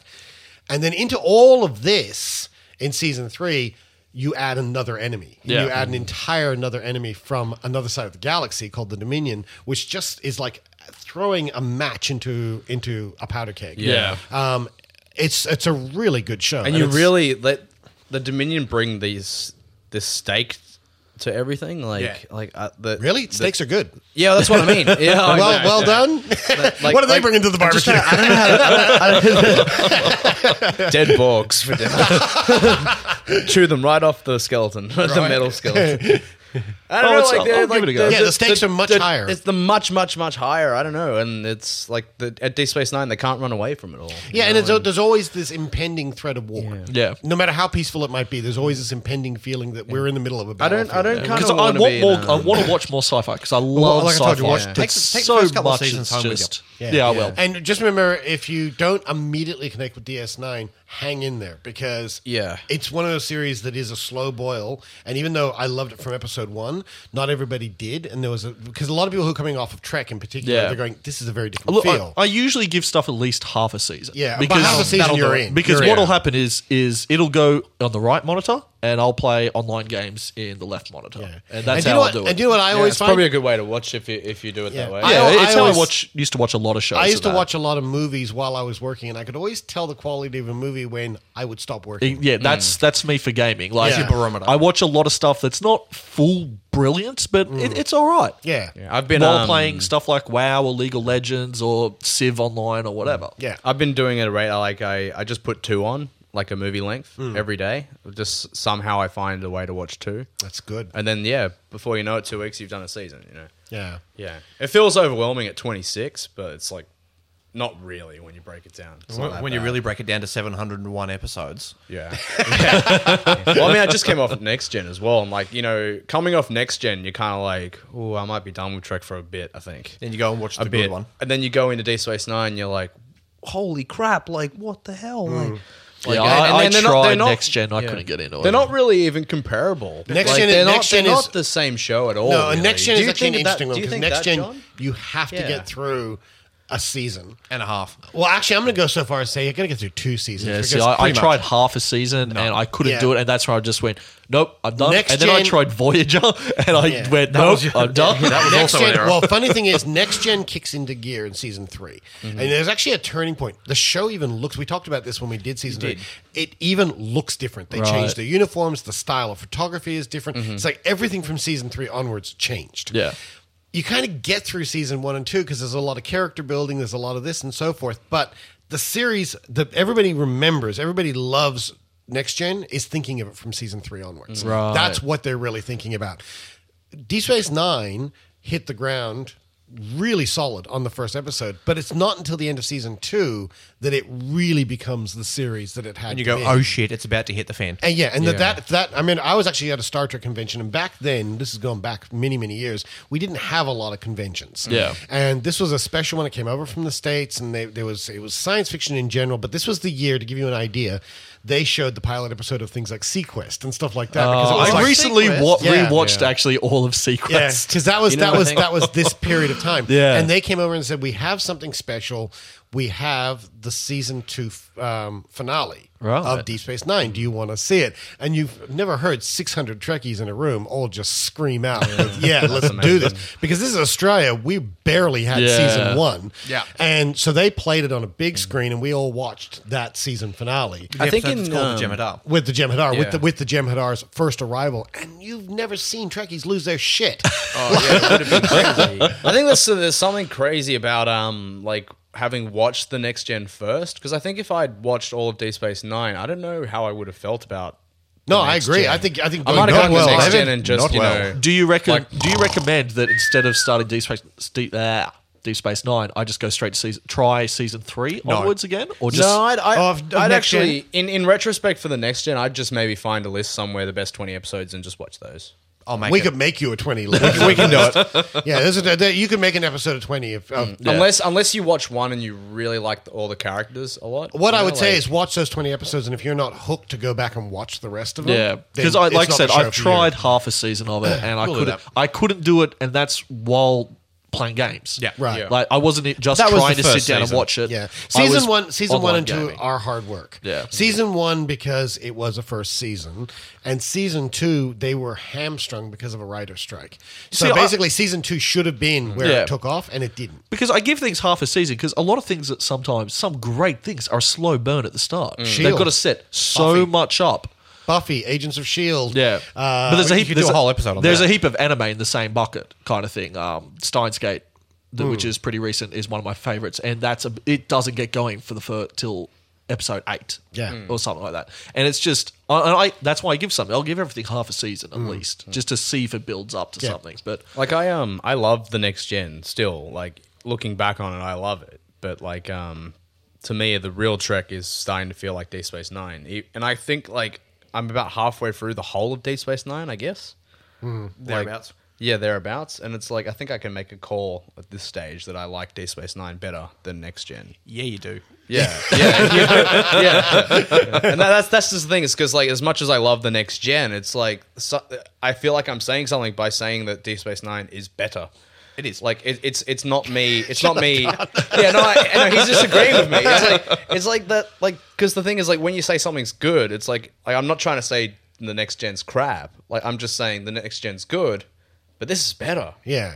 It You know, takes like, it to a different that's level. how good Deep Space It takes Nine it to a is. different Yeah. level. And as you get further into Deep And it's all the Space same Nine, writers from- you're from gonna get Next introduced. Gen, you know, like- Worf is gonna come into it, And it's all part of the same universe. There's a lot of It's stuff like- coming. There's something about Trek that is always like, who's better? What's better? Nah, don't You worry. know, Don't it's fall like- in, don't fall into don't worry that about sort of that. shit. Yeah, hype. you Just know, yeah. enjoy. I mean, I love Star Trek, and I watched all of Enterprise. I watched all of Next Gen. I watched all of Voyager. I love Star Trek, and it's like I don't care which one you think is better. They're Yeah. all good stories. Yeah. You know, I just Exactly. like sci-fi. yeah, Yeah. and Star Trek is good classic sci-fi. Yeah. You know, it's got And, good but that's the thing. stories. I've wanted to like it, but I just couldn't get into what everyone was saying. Like, oh, Next Gen's where it's at. And I'm like, really? Is it? I'd say I couldn't do it. I'd say if you're really interested, like go for season 3. Start from season 3. I would too. Yeah. Yeah, and then if you're diehard about it, like after the 3rd season, then go and watch 1 and 2 later on. See what I'll get. Because there's not that much in continuity. There's a I'll get couple season of 3 off There's JD. maybe I'll do Measure a of quick Man.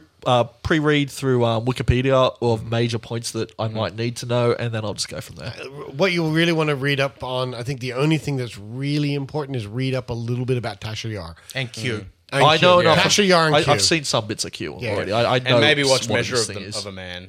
Well, you can go back and watch that later. but You that's a guys great can give episode. Zuby a Yeah. list. Yeah, we'll give you a list. We have to move on though because it's already been an hour and 27 Wait, we can put minutes. an edit point here, and we're back. Yeah, they didn't even know. But we should also talk, and we'll make this kind of brief. We should talk a little bit about Star Trek VI: The Undiscovered Country, which is our companion here. Oh, yeah, And that's right. I It sounds, forgot we were talking about that. it sounds a little bit like this.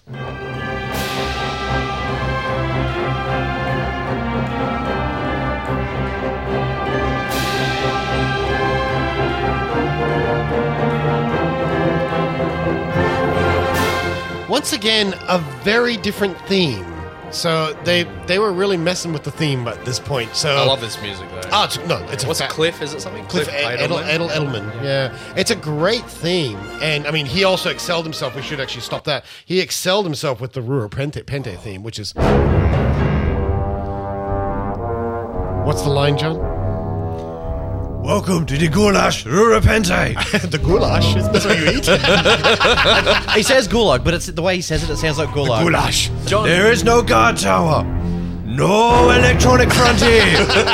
Only a magnetic field prevents beaming. John, do you remember the recorded Kirk message that they play in the trial? Yeah, it's two different. He says two different things. What does he say? Do you remember? Like, I've never trusted Klingons. I can never forgive them for the death of my son. Yeah, something like that. No, it's not something like that. It is that. It is. No, a very quick back history on me with Star Trek 6. When I was in primary school, I was in year 6 or something. It was on TV one night. That's depressing. I'd never watched Star Trek. The only Star Trek I'd watched before that was The Best of Both Worlds, right? About 18 months earlier. And it came on the telly one Friday night. I got through 2/3 of it and I fell asleep because, young child falling asleep. And then I bought it on VHS, ex-rental, about a week later, and I've watched that movie. That was my intro to being a Trekkie. And it all started from there. So I've watched this movie so many hundreds of times. Only Nixon can go to China. The old Vulcan proverb. No, I've watched this movie so many times, and it was my intro to the original series crew, and it started my love of Star Trek when I was 11 years old. Dave. Damn, I can't top that. I fucking loved this I movie. love this film. Yeah, Which for some one's this reason, one I'd again? always... It's one you haven't seen. final. Oh, okay. It's the final one for the original. The final crew. original cast. Oh yeah, no, I didn't see it. Yeah, unless you kind of count the beginning of... No, we don't. Next, No. Yeah, Generations, but you don't. Yeah, This is their final adventure as a full crew. Yeah, as a full crew. Yeah, this is just... And Nicholas Meyer's come back to do this, and it really feels like a swan song. Yes. And, Basically, in many ways, I think it's the tightest of all of the movies. it's a solid film. It's And a very good film. It's a Yeah. solid film. This is It's the perfect balance of adventure and fun and Yes. sci-fi and everything that makes Trek exploring the human condition through aliens. Yeah, exactly. and, There's an assassination plot, and yet that's, being completely in line with current day events. Yep. Turning them into something that's Star Trek related. I mean, you take Star Trek 6 and you look at it in context of the Cold War. And you look at it in context of the Russian-American relationship and everything else. Gorkon was absolutely analogous of Mikhail Gorbachev. Absolutely, and That's no secret. And that's what makes Star Trek clever. When you actually go back and look at any Star Trek episode, they take real world events and then they just put it into a sci-fi arena. As I say with Deep Space Nine, it's very much Holocaust. Yeah. The basis of it. That's is- the point we make on the wilderness all the Yeah, time. it's the basis, and one of the best episodes of Deep Space Nine is a two-handed episode between Kira Nerys and a Cardassian general who they have captured for war crimes, and it's just the two of them talking. Yeah, and that episode is so powerful because it's Yeah. all about the atrocities that they actually did and his confession, basically, and this is when Trek excels itself. The everything from the relationship that Kirk has with Klingons and the fact that he has to overcome a bigotry. his own prejudice, Yeah. which I mean, Yeah. not undeserved, Sure. from his perspective. Yeah, absolutely. They were his enemies for so many years, and then a Klingon killed his son, i.e. Christopher Lloyd, killed his own son. Klingon bastard, you killed my son.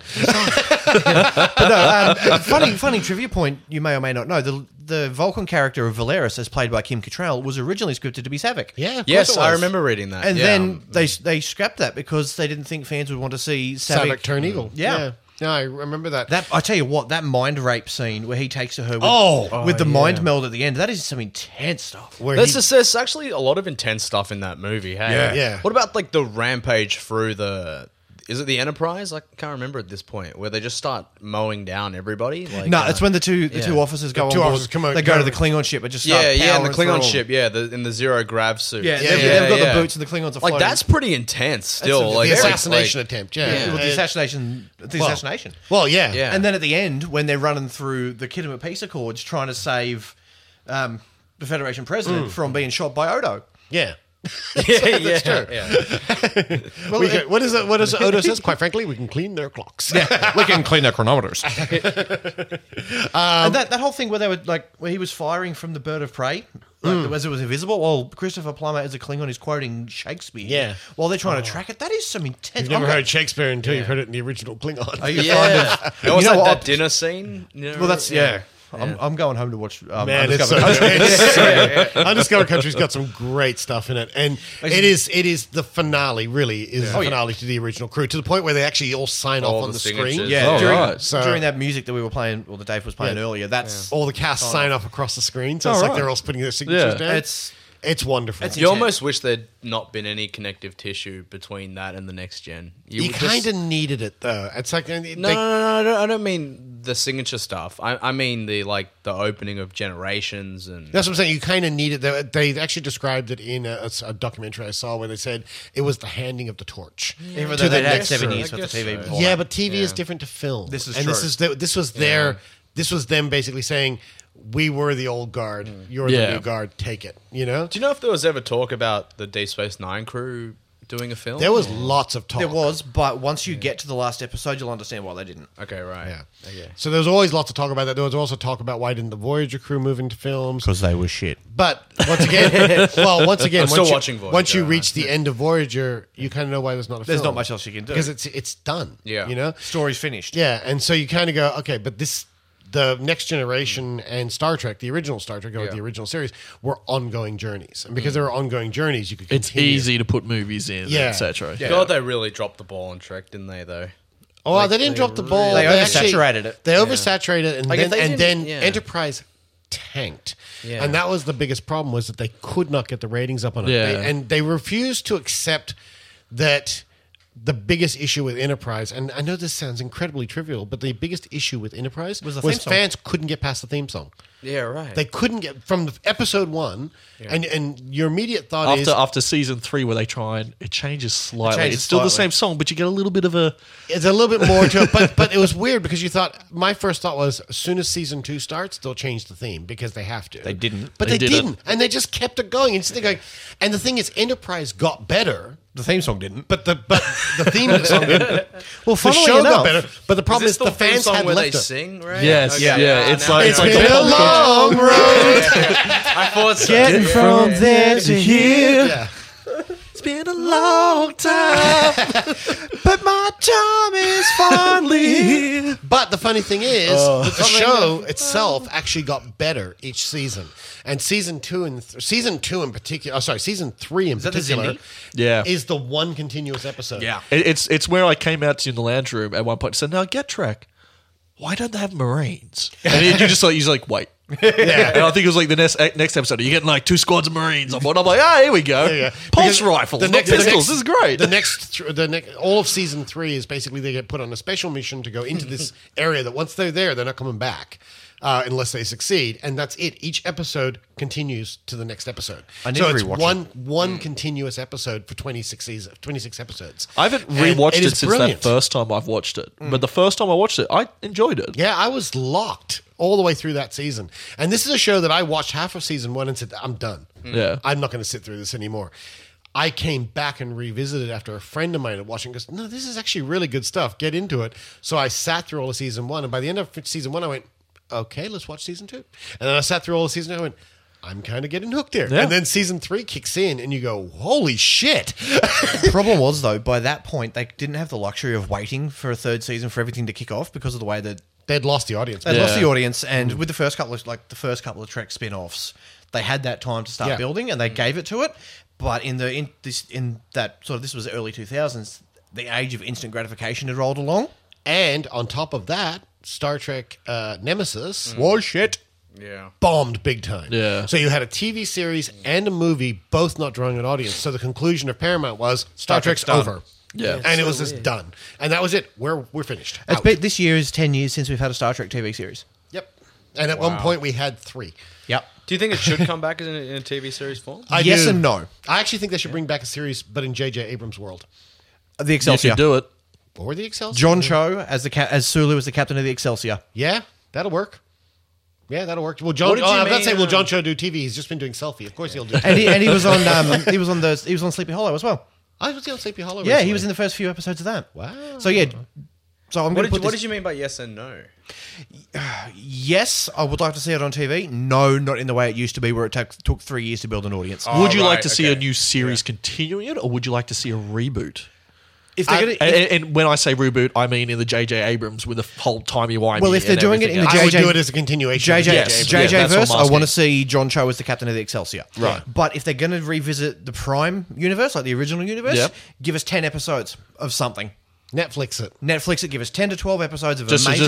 a Netflix run of it. Here, Yep. here it is, in and out. Yep. Because, I mean... 10 to 12 and episodes be done. Do a Yeah. show, and we talked about this, we did a spin-off tangent pod for the Wilderness once. Do a show set now, with no, not now, but this far after. Right now wouldn't be very interesting. Well, that's right. I was going to say, would you do it now? Would you do it some kind of side story of some other crew during the earlier series? No, I would do it sort of 10, 15 years after the end of DS9 with Worf in command of a ship or something to that effect. Or Nog, get Aaron Eisenberg back as Nog, Nog as yeah. the captain. And so there's a tie to the Prime series. One of those two things. Either John Cho is the captain of the Excelsior in the JJ-verse or Captain Nog. Because I guarantee you Aaron Eisenberg would be back because he has literally just recorded a heap of voiceover stuff to bring Nog to Star Trek Online. Fantastic. All right. With that, on that note, let's end Star Trek.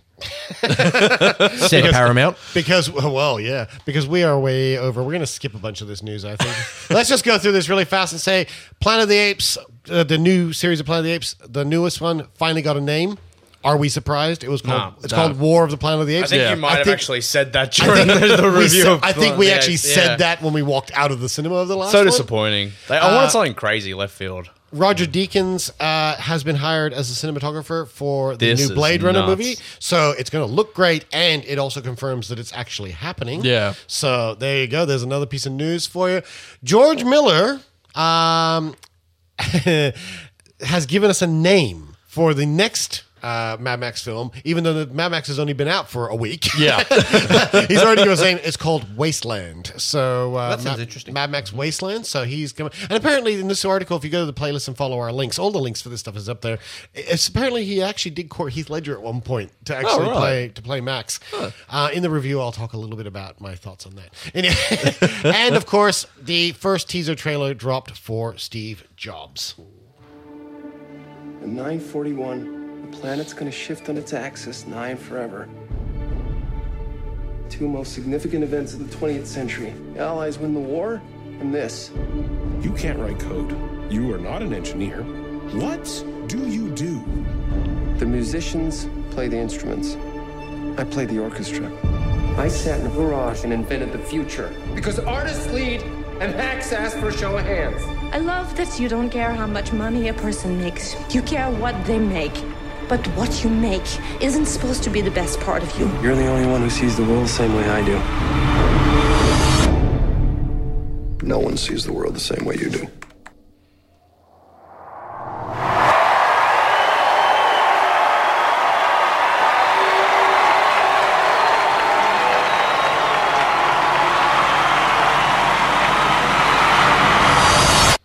All right, so that showed the whole movie. That one, Yeah, we're done. I normally don't watch trailers, and I thought, I've read the book. So, Quick question. I've seen this. Yeah. Yep. Jeff Daniels is in it. Are they tying that into Kevin Flynn as part of Toronto? Oh, please. Based on that Seth Rogen soundbite, I'm thinking that my dream's coming to reality. Which is? Oh my God, Steve! You made the iPad. You're going to be rich.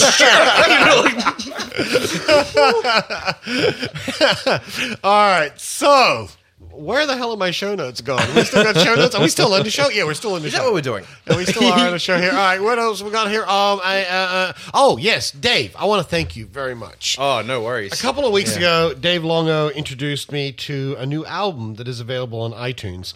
And I'm going to just bring this up in the background here. John Carpenter, for those who are long-term listeners here, know that I'm a huge John Carpenter fan. Same I'm also here, yep. a huge fan of John Carpenter's music from his films. He scores most of his own films. He's been retired for a while, but he's recently just released this album called Lost Themes, which Dave texted out and said, have you heard this? And I immediately went out and bought this album, and I just want to encourage all you geeks out there who like John Carpenter, go out and have a listen to this. This theme you played earlier, I'm pretty sure, and I heard it, I'm like, I want a space opera now to this. Something Mass Effect like, or something like that. Yeah. Something real good, deep. Maybe a trilogy of games. Yeah. Let's have it. Let's take a moment. Real. Yeah.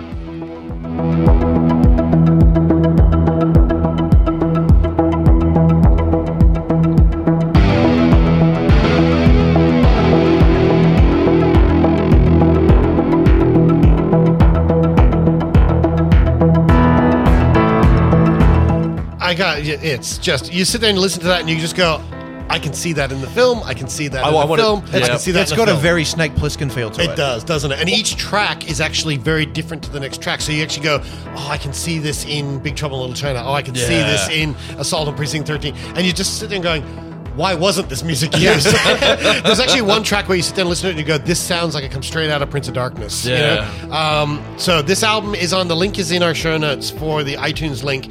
Please support John Carpenter. Do not torrent this. Go out and buy it. It's only $20 or something like that. And support the man because there's some good stuff. And this album also has bonus tracks. Some remixes. Which are remixes. In fact, I've got one here. This is... I was going to say, listening to that one then as well, I just want this beat to come in later and then a bit of Daft Punk. We get a bit more Neutron Legacy or something going on. Have a listen to this. This is actually... John Carpenter's got a track on the album called Night. Zola, Jesus, and Dean Hurley did a remix of that. And then on the album, you get... I think he's done a total of, what is it? It's 12 tracks or 8 tracks? It's like 8 tracks. 8 tracks. Yeah. And then there's like another 6 of them have been remixed. So you actually get all of this on the album when you buy it. And the remixes sound something like this.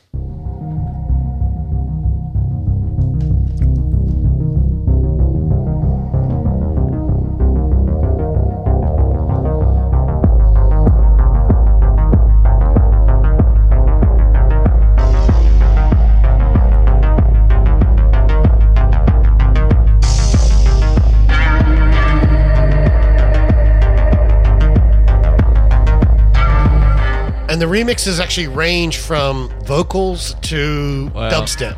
That's it. I'm digging this album. Yeah. Like, it is a great album. I put it on when I'm working sometimes. It's just fantastic. Yeah. And I think, Dave, you summed it up when you said, take it into a dark room, put on headphones, and just sit back and just whole thing at once. Absorb it. Yeah, that is fantastic. That's how I did it, when I first got it. Yeah. Yeah, it is a fantastic album. So it's John Carpenter's Lost Themes. It's available on iTunes. It is $20.99 Australian, so go out and buy it. It is well worth listening to. And they are not sponsors of the show. I am just saying, go out and buy it. So it's 9 tracks. Any film fan. I was going to say, I start playing Destiny next week, so I might just turn all the sound off and buy that. That's all I'm going to do. Yeah. That's going to be your soundtrack to it. It's 9 tracks of him, and then it is 5 tracks of remixes.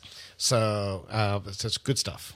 well worth having listened to. 15-track album is rarity nowadays, so go out and enjoy. All right, well, we have to move on. We are going to review Mad Max. We're going to actually make this a fairly short review by the looks of it, because we're an hour and 45 minutes already. This was and how long did you say you wanted this episode? I lost control during. It took us an hour to get past the intros. Yeah, I lost control some time ago. I've given up. All right, so as usual, we'll just start this off by saying Mad Max Fury Road, directed by George Miller and written by George Miller, Brendan McCarthy, and Nico Lathoris. It stars Tom Hardy, Charlize Theron, Nicholas Hoult, and Hugh Keys Byrne. Oh, he's based in that. Keys Byrne. Yeah. And many Beast other, is like the third lead. Yeah, and lots of people that you've never heard of. Yeah. All right. And according to IMDb, A bunch of supermodels. And actually, the ex Wonder Woman is in it as well. Oh, yeah. Megan Gale. No, Megan Gale from the unmade George Miller Justice League Mortal. Briefly. She's briefly in it. I wouldn't be Mrs. like, Annie oh my Lee. God, I'm a massive Megan Gale fan. Why have I got... No, oh yeah, there it is. I've got it. It's okay. I thought my trailer had disappeared for a minute there. So according to IMDb, it says, in a stark desert landscape where humanity is broken, two rebels just might be able to restore order. Max, a man of action in a few words, and Furiosa, a woman of action. Aren't they both of action then? Who is looking to make it back to her childhood homeland. More than I knew going in. Yeah, well, it tells us something. Here's a trailer. In this wasteland, I am the one who runs from both the living and the dead. A man reduced to a single instinct. Survive. It is by my hand. You arise from the ashes of this world.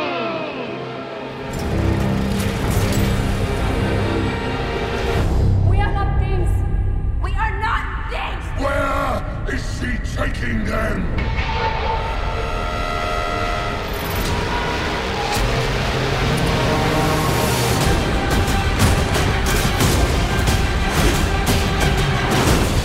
I want them back! They're my property! Oh, what a day! What a lovely day! Want to get through this? Let's go!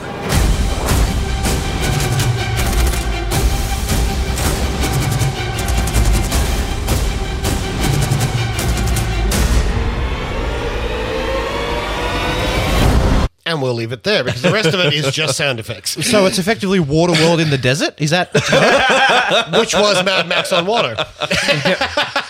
So, John, what did you think of the movie? Oh, I thought it was great. Yeah. I've been 3 or 4 times. I haven't seen it. No, you just watched it pretty now. much have Is seen that it. pretty much it? That's pretty much the movie. Yeah. You've seen it, though. I That have was a seen it. breakdown Yeah, of the okay. whole story. And this is why we don't watch Let's trailers. go. Let's go around. And I didn't even know what Charlie's Theron looked like when I walked in this movie. Like, I'd seen all the trailers up to then. Let's start with John Hammond. What Now, did I you think? hadn't actually seen any trailer going into this. Okay. I actually purposely the bullet too, did man. not see Yeah. any, Yeah. but I had recently rewatched all of Mad Max going into it. So I thought, I was really looking forward to it. I loved it, honestly. Okay. I really enjoyed it. Yeah. yeah. Okay. That's So same here. Short and sweet. So far, it's Ex Machina is my movie of the year. I think this is close second. Yeah. This is just like for me. This was holy shit. I've seen it 3 times. It's only been out for a week. Holy yeah. crap. Wow. I do want to see it a second Yeah. time. My friends who are in Japan have said, "Is it out?" And I said, "Go see it in Japan." And they're like, "No." they're like, "Will it still be out when we get back?" And I'm like, "If it is, I'll go see it with you again." Yeah. Yeah. How long do they wait for? I think they come back in a week and a half. It'll still be on. Yeah. Maybe. I'm It'll still going be on. again. Yeah. I think I should go and see it. I think you should go see it. I'm actually going to be the slight voice of dissent. Oh. not a huge voice of dissent, but a slight voice of dissent. I actually quite liked it. I thought it was the on the plus side of the scale. I thought it was magnificent looking. Yeah. This is one of the finest looking films of the year. I mean, it is gorgeous, as you said. John Seal, who is one of Australia's finest cinematographers, and for those who are outside of Australia, he shot Witness, Mosquito Coast, Dead Poet Society. The man is a genius behind the camera, And he came out of retirement. He came for out of this. retirement for this this film. And I mean, I think only George Miller could have got him to come out of retirement for this and spend, several months in Namibia. But I mean, the film looks magnificent from first frame to last frame. It's an absolute spectacle on screen. It looks beautiful. Also on the plus column, the car stuff is insanity. I mean, it is just this. It really is next level action. Like George they're Miller not just joking. George Miller just basically said to all the people who make Fast and Furious films, "You don't know what the fuck you're doing." Basically, all because by now, like everyone's heard the hype. If you haven't gone to see it, like. It's true. The hype's real. Like in this case, it's legitimate. Like you're going to go in there expecting insane car stunts, and you're going to get it. And you're going to get it within 5 minutes, and then you're going to be like, "Are they going to top this shit?" And then they top it. And the thing top that it, the thing and to then remember, the trailer's over, and you got to watch the movie. And the thing to remember is that yes, there'll be digital enhancements because there always are to make things look. But on the most part, this is practical. Yeah, so much was practical effects, which makes it so good. It is so the impacts are real. I saw an interview of George Miller. He said 85% of the movie's practical. Yeah, I mean he's going to put in a lot of digital enhancements just for safety's sake. He said most of the CG is not like what you'd think, like CG cars. It's like it's the bodies flying away, moving as well. cables, like. Charlize Theron's arm is CGI'd out. It's taking out a lot of the safety equipment that's there to keep the people safe. And cameras in the background. Yeah. And he said because of how crazy they did it, they had to shoot it in order. Yeah, because the cars weren't going to be right. Yeah, exactly. Yeah. I think I think he shot all the Mad Max films like that. He has to. There's this incredible jackknifing of a truck. Oh yeah, and that's all real. Yeah. So with all those things in the plus column, and the soundtrack is phenomenal. You hear it in the trailer. It's one of the few trailers that actually uses the film's actual score. I have a real gripe against trailers where the song isn't actually in them. Well, and I understand that this trailer has it is a pet peeve of mine. Guardians of the Galaxy, Spirit in the Sky. Yeah, there was a whole year almost where everyone was using Invaders Must Die. Yeah, and it was not in any of the movies. Actually, let the dogs out. I do understand that though, because they are making trailers long before sometimes the score is even written. And there's actually an entire industry made up of people who make trailers. Music. Listen to there's actually a music company in America, Gates of Hell, or two something, whatever it is. But they release albums of their music, which is just quite simply trailer music. That's all they make, right? It's more the licensed music that I get annoyed at that doesn't end up in the movies and stuff. So when you see something like this and you actually hear the actual music from the film and you go, "Wow, it's fantastic." I had classical music. I had issues with the guitar player. I thought he was a bit silly, but did you really? Yeah, I thought the guitar player was actually. I loved that. I love the drummers. I love the drummers. The drummers were fantastic. Yeah, but see, again, no idea that was coming. All I saw, because I saw that in the trailer, the guitar player. I had no idea. I know nothing about it. It's going like first I see like the back of this truck with 6 drummers on separate drums, and it's like. I'm just watching John D's face while we talk. And I'm like, oh, that's so cool, drummers. That's of course, and then. It moves around, and there's a fucking mutant with a guitar hung up by strings. A flamethrower guitar. Yeah, and I saw this amazing interview of George Miller, because I've done nothing but listen to George Miller talk about this movie. And the interview was like, "Oh, the Duff guitarist, that's so amazing. Like, what's the story there?" And very calmly, very like just absolutely 100% seriously, he's like, well, music was the first form of communication, and the military needed music in order to communicate across their troops. Usually it would be a trumpet, but we thought trumpet wouldn't be realistic here because there was no way you'd hear it over the noise of the carnage. So what would be the next step? Well, I guess a guitarist on a bunch of amplifiers. And it's like, even this nutcase, this thing is completely 100% What's really interesting is that George Miller, in an interview I read, and actually an interview with the guy who plays the guitarist as well, who said that yes, he was really on the truck. It wasn't fake. This is real. And he said the guitar worked. He said it didn't sound as good as it does in the film, but it did make noise and everything else. But they actually had backstory for him, for that character. Wow. They knew everything about that character. Apparently, this film took so long to make because this film, you have to remember, was in development for 15 years. that every time it had a false start, they would go back and write more and write more. No, and write supposedly it's never really changed. No. Wrote more about backstory. Oh, they actually yeah, backstory. By the yeah. time this film has been made, they have backstories on every character in the film. They know everything about every person, every car, every town. So what are you saying is wrong with it then?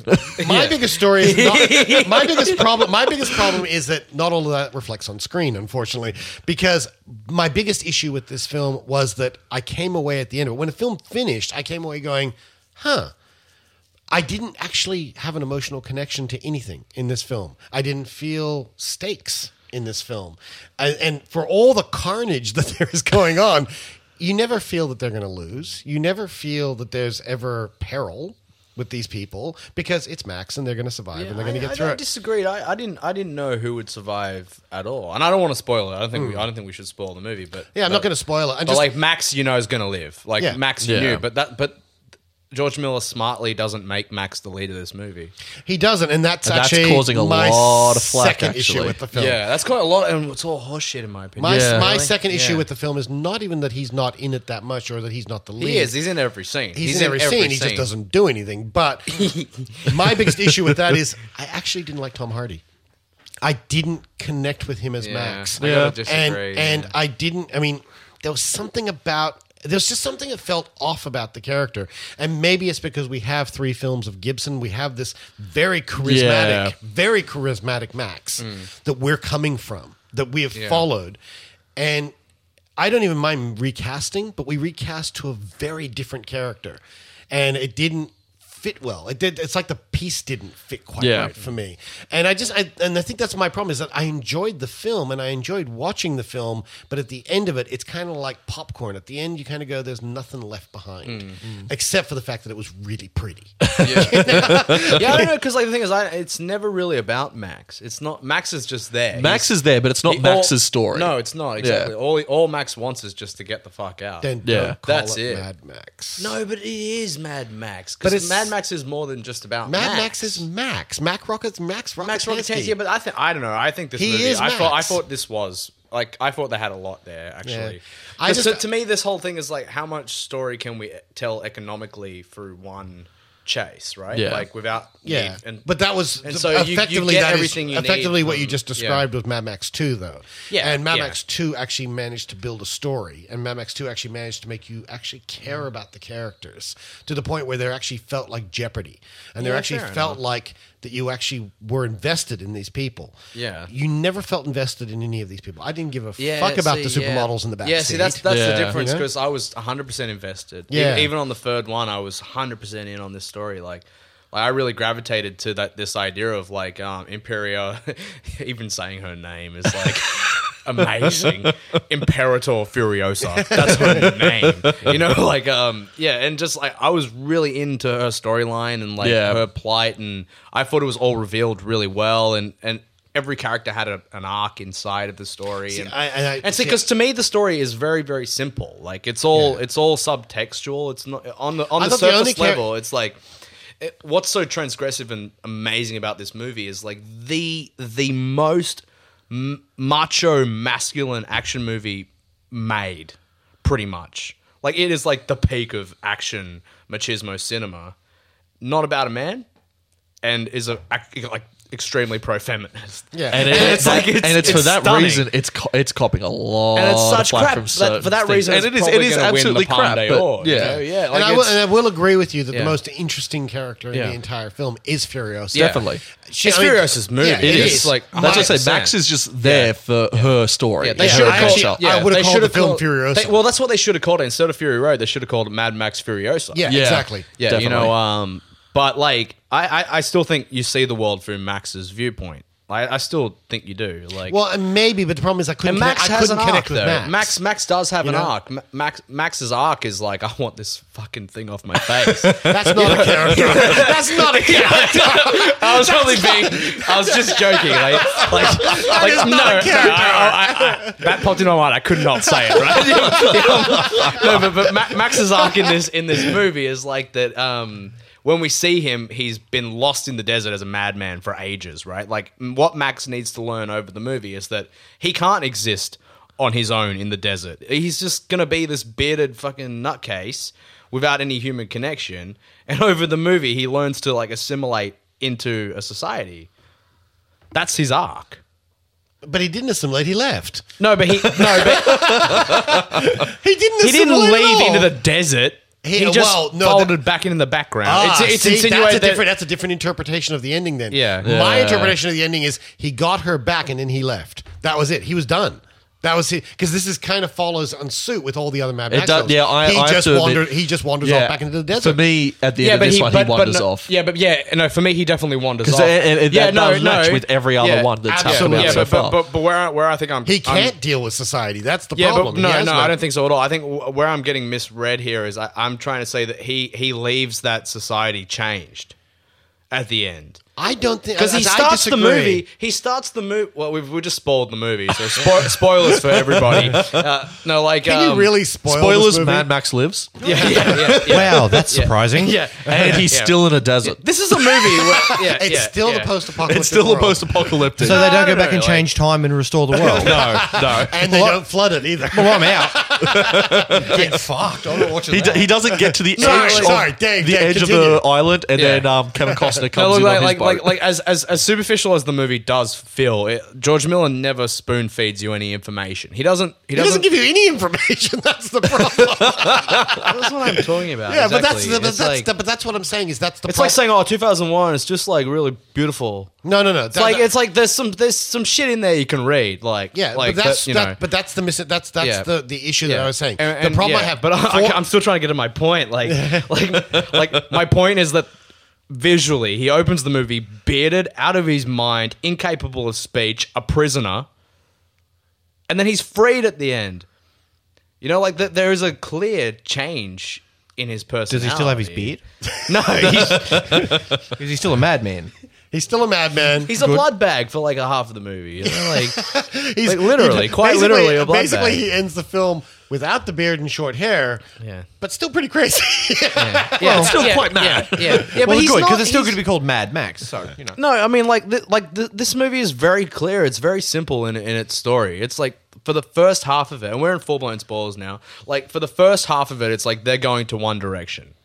They get to this place, and over that first half of the movie, Max is mad. He's insane. You know, he doesn't trust Furiosa. Furiosa doesn't trust him. By the midpoint, they're together. They're not in a relationship or anything, but they're into such a point where it's like, we're going to go back. We're going to bring it back. Then they mirror it back. They journey back, and he journeys back as a different person. Like, he really does. He's no longer self-centered and self-interested.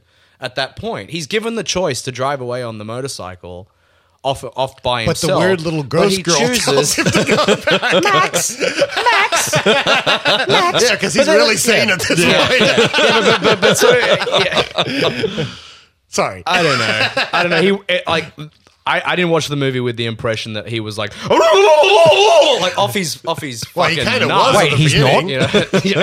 You're not Do selling you know this what it movie is? to You know me. what it is? It's in the John, previous just three like- Mad Max films. He wasn't insane. No, he's never been. He's insane. never been He was insane. never No, crazy. no. He was mad. He was angry, but he was never crazy. Yeah. And I think that It doesn't the share jarring continuity. concept is that we immediately come into this film, and he's a fucking loony bin. At the start of this one, he's completely unhinged. And you go, boy, we really kind of taken it literally. And then throughout the film, at one point we go, what's this? He go, mother's milk, splashes on his face. I don't know. As I say, we got to be very clear. I didn't hate this movie. I just think the problem I had with this film was that it didn't touch me. It didn't move me. And I'm not looking for deep meaning here. I'm not looking. I was going to say, because I think you're in the wrong movie. Absolutely. Yeah, no, that's what I'm stuck on. Where it's like it's such a simple story. It's like what more can you want? Yeah. Like it's literally Act 1. Do you know what chase it is? scene? You know, like it's like where did you go wrong? What Dave? what I wanted was to care. Because if you don't care, there's no stake. Yeah. And that's the bottom line. Is if you don't care about it, then what are you watching it for? I still cared. Yeah, and the problem is cared. I didn't care because I didn't really care about Max because he was just a nut job. Because he wasn't milking. But you didn't care about Furiosa? I did care to a degree about her. I thought she was the most interesting thing, but I didn't connect with her. There's nothing to Right. connect with. That's the problem. It's a very one-note film in the sense of what its story is. You're right. It's a very simple story. I disagree. Drive I out, disagree drive back. so You know, that's, violently. yeah. Like, But- what about when Furious is in the desert and in the Vulvalani and like all of the backstory there about like where she came from and what she's trying to find. So she goes out there and finds out it's not there, so she turns back. No, but don't they establish there that she was taken and stolen and forced into this thing here? Yeah, And there's that's what I took from. Yeah, and Yeah. there's all this feminist Yeah, we- backstory. we get a and lot of that, but the subtext problem and, is that we like, are now 40 minutes into a film. No, it's not even then. It's not even then. You piece it together right from the beginning when you see the jail cells and it's all like we are not things and you know, Yeah. and then there's all the men drinking the mother's milk for themselves and then they're like literally breastfeeding the town with water. I'm watching again. Yeah. I'm just watching JD's Yeah. face when we're talking Yeah. about this. Yeah. It's just Yeah. Look, what? Like JD, there's this whole running thing of Mother Nature in the movie, right? And how Mother Nature is represented is a bunch of men in a giant citadel, where there's like literally 3 teats that pour out water onto all of the slaves, and they keep Mother Nature is held captive by this society of men. And basically, there's like 7 beautiful supermodel wives who are owned by what's his name, Imperator Joe, Immortan Joe. Immortan Joe, yeah, and Immortan Joe keeps all these wives for himself, and Charlize Theron steals all the wives to free them. Except the old biddy with the shotgun. Yeah, she's too old. Yeah. What about me? Didn't pick her, did you? Okay, I'll sell it to John in one line of dialogue from the movie, right? Here we go. What is it? You're just a schmeg that eats schmegger. Sold. Yeah, exactly. Now, we come What to about the fight scene with Furiosa and Max? Like when Max is chained with.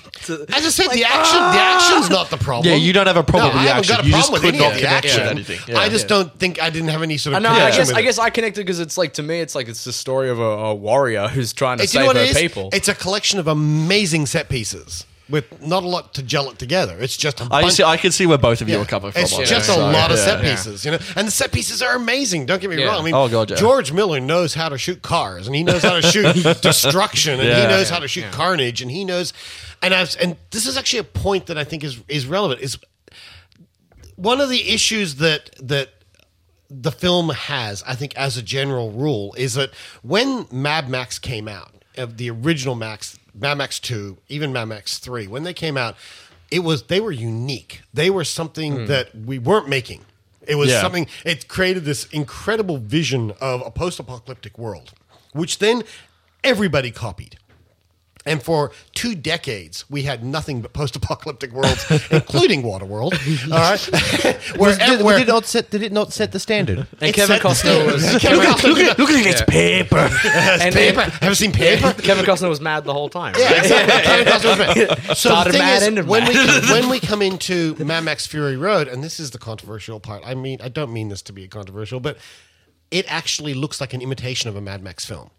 Because it's coming at a point where it's no longer a unique vision of the future. We've seen it. We've seen the big tanker truck with the spikes out the side. We've seen the mutants in the desert. We've seen the humongous. We've seen Cirque du Soleil pole vaulting between Cirque cars. du Say that Soleil. every day. Yeah. I'm not talking about the No, action. I'm I'm only not talking being about action. I'm JK. talking about the design of the film. Yeah. So- You've Yeah. effectively seen all that in a Resident Evil film. Pretty much. And that's the thing. When we look at it, we go, so it's not delivering in the sense of something you've never seen before. Yeah, it's no longer something so alien environment to no, you. because we've it's seen been that. so oversaturated.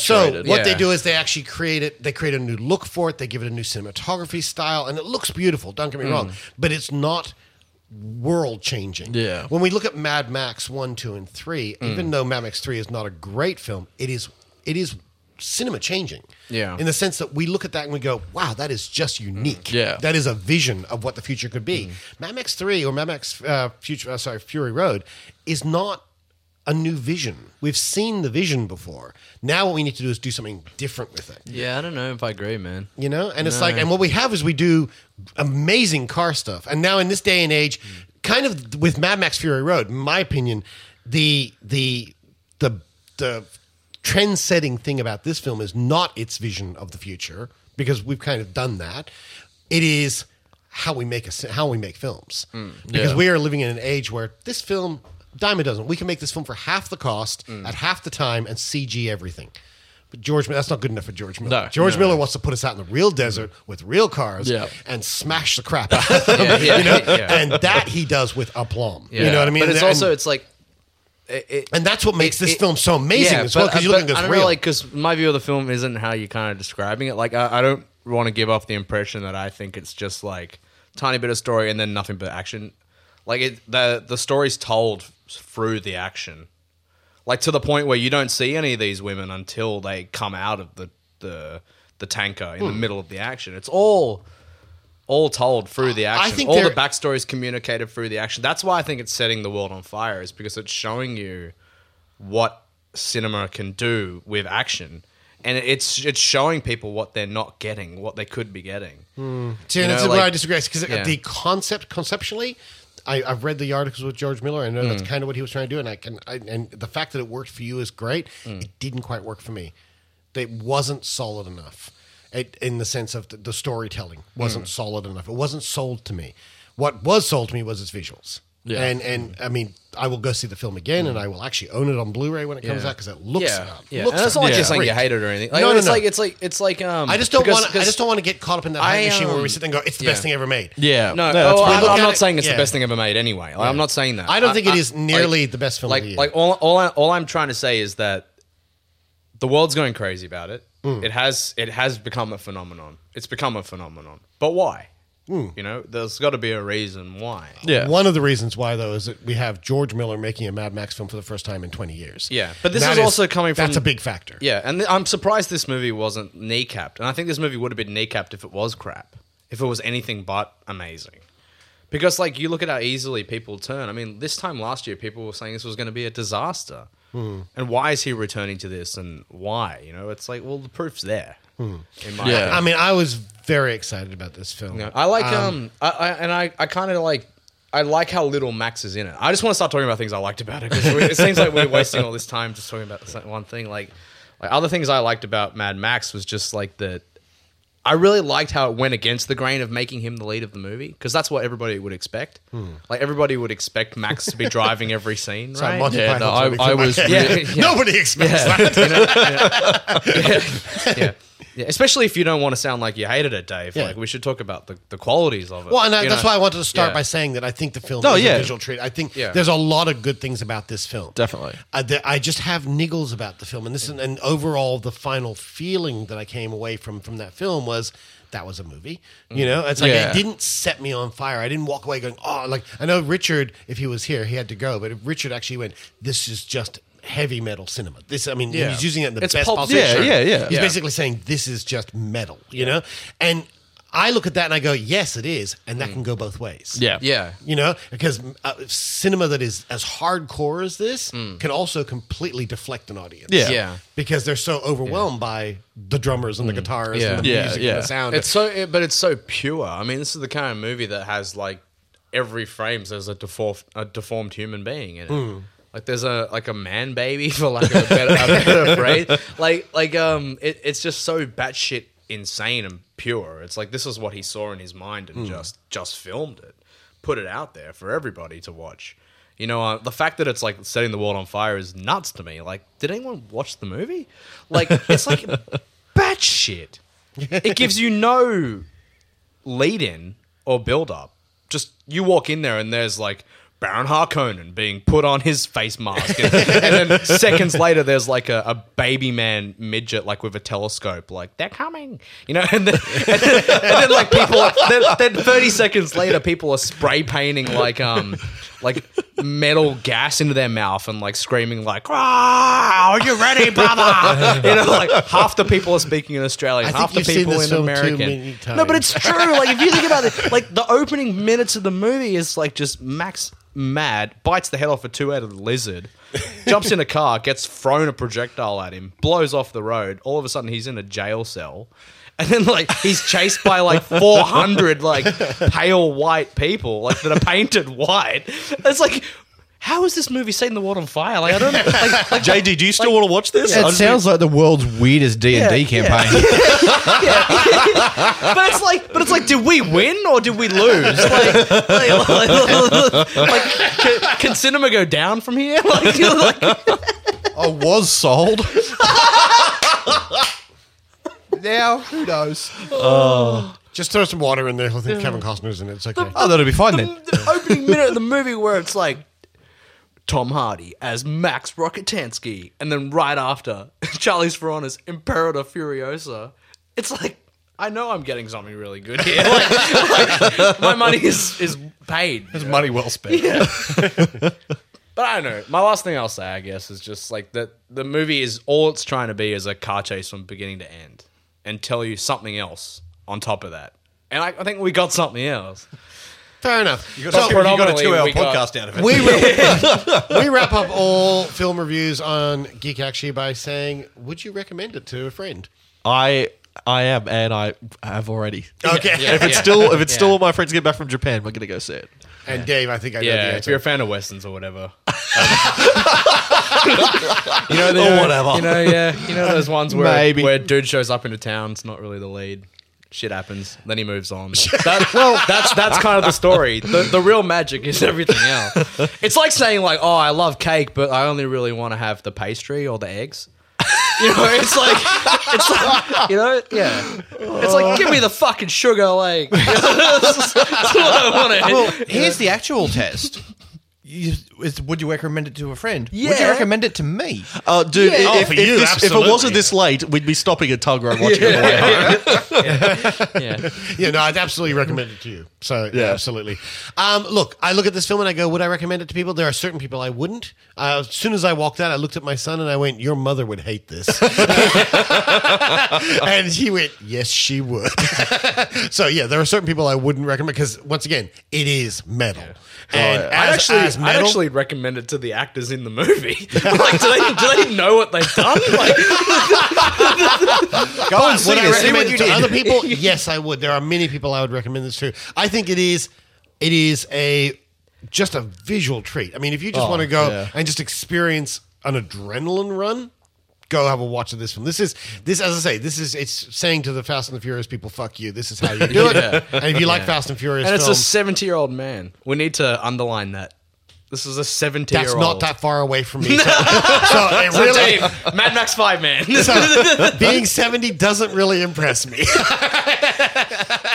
Wait till he's 90 and he's making Mad Max 6. And when he's 90, I'll be 70 and it's still not going to impress me. Mel Gibson could play Tom Hardy's dad. Actually, do you know what? My biggest disappointment in the film, not a gripe because we know he wasn't going to be in it, so that's not a big. But my biggest disappointment was that they couldn't patch things up and get Gibson to reprise Max because the idea of having a 30-year-old older Max would have been like really interesting. Going crazy and being out in the desert, quite crazy old man.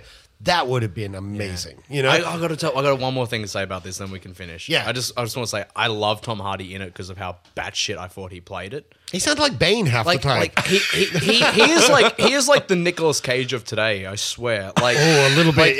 He's not bad. You know how you can watch Nicolas Cage and you're like, I'm more of a I don't know. Furiosa protector. Like, I don't know if you're bad or if you're absolutely brilliant, but in my mind, you're somewhere in the middle. It's a fine line. It's a fine line. It is a fine line. Like there's a moment in Mad Max where he's like, my name is Max. Yeah. Max is my name. And you're like, what actor in the world would make that choice?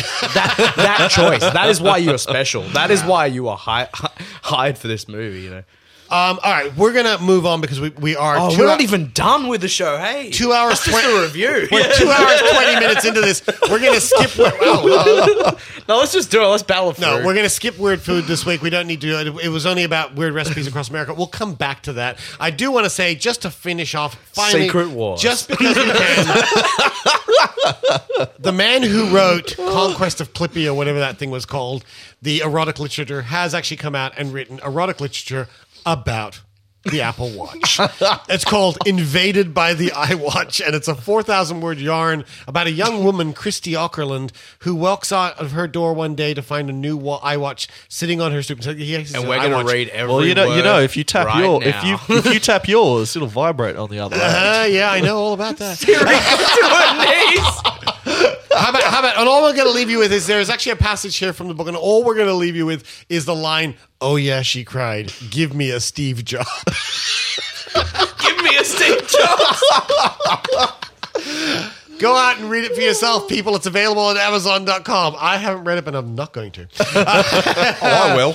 All right. That's a show. That feels like a show. Agree or disagree with us on just about anything we have to say. And of course, disagree with everything I had to say about Mad Max. I'm ready for it. I've got my asbestos underwear on.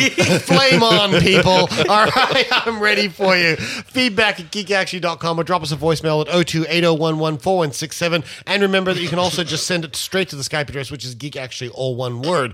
If you love comic books, listen to our show Behind the Panels at behindthepanels.net. Love podcasts, Podcast Pillow Fort at podcastpillowfort.com. It's a podcast about podcasts. And it's not in the show notes yet because it's too new, but you can also listen to Nerd Corner over at geekactually.com with these two boys, who I believe they're recording the next show in their car again. So. It's a big day for podcasting. Wow.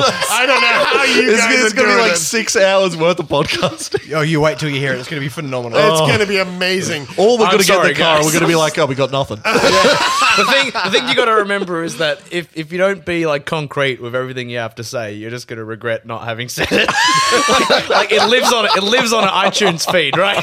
Yep, forever. It feels long in the tooth now while we're sitting here recording. But a week from now, you'll be like, I should have said this shit. Yeah. You can always drop us a voicemail, though, if you feel that. Of course, yeah. Get merchandise. Join our Facebook fanbook page. Follow us on Twitter at GeekActually, or individually at Dave Longo, at David McVeigh, at Nerd Corner AU, or JDizzle1701, and at Mard_Ness. There you go. And everybody out there, thank you, boys, for joining us for this very, very long geek. We're never going to be one allowed day. to play One day, again. I'm going to try and push Dave to see how long he can get it going for. Dude, I used to record 6 hours straight. So there's nothing. There's nothing. We're going to do D&D eventually. Yeah. we are going to do D&D. That'll be a all full day long. day session. Stamina, guys. Geek on, everybody.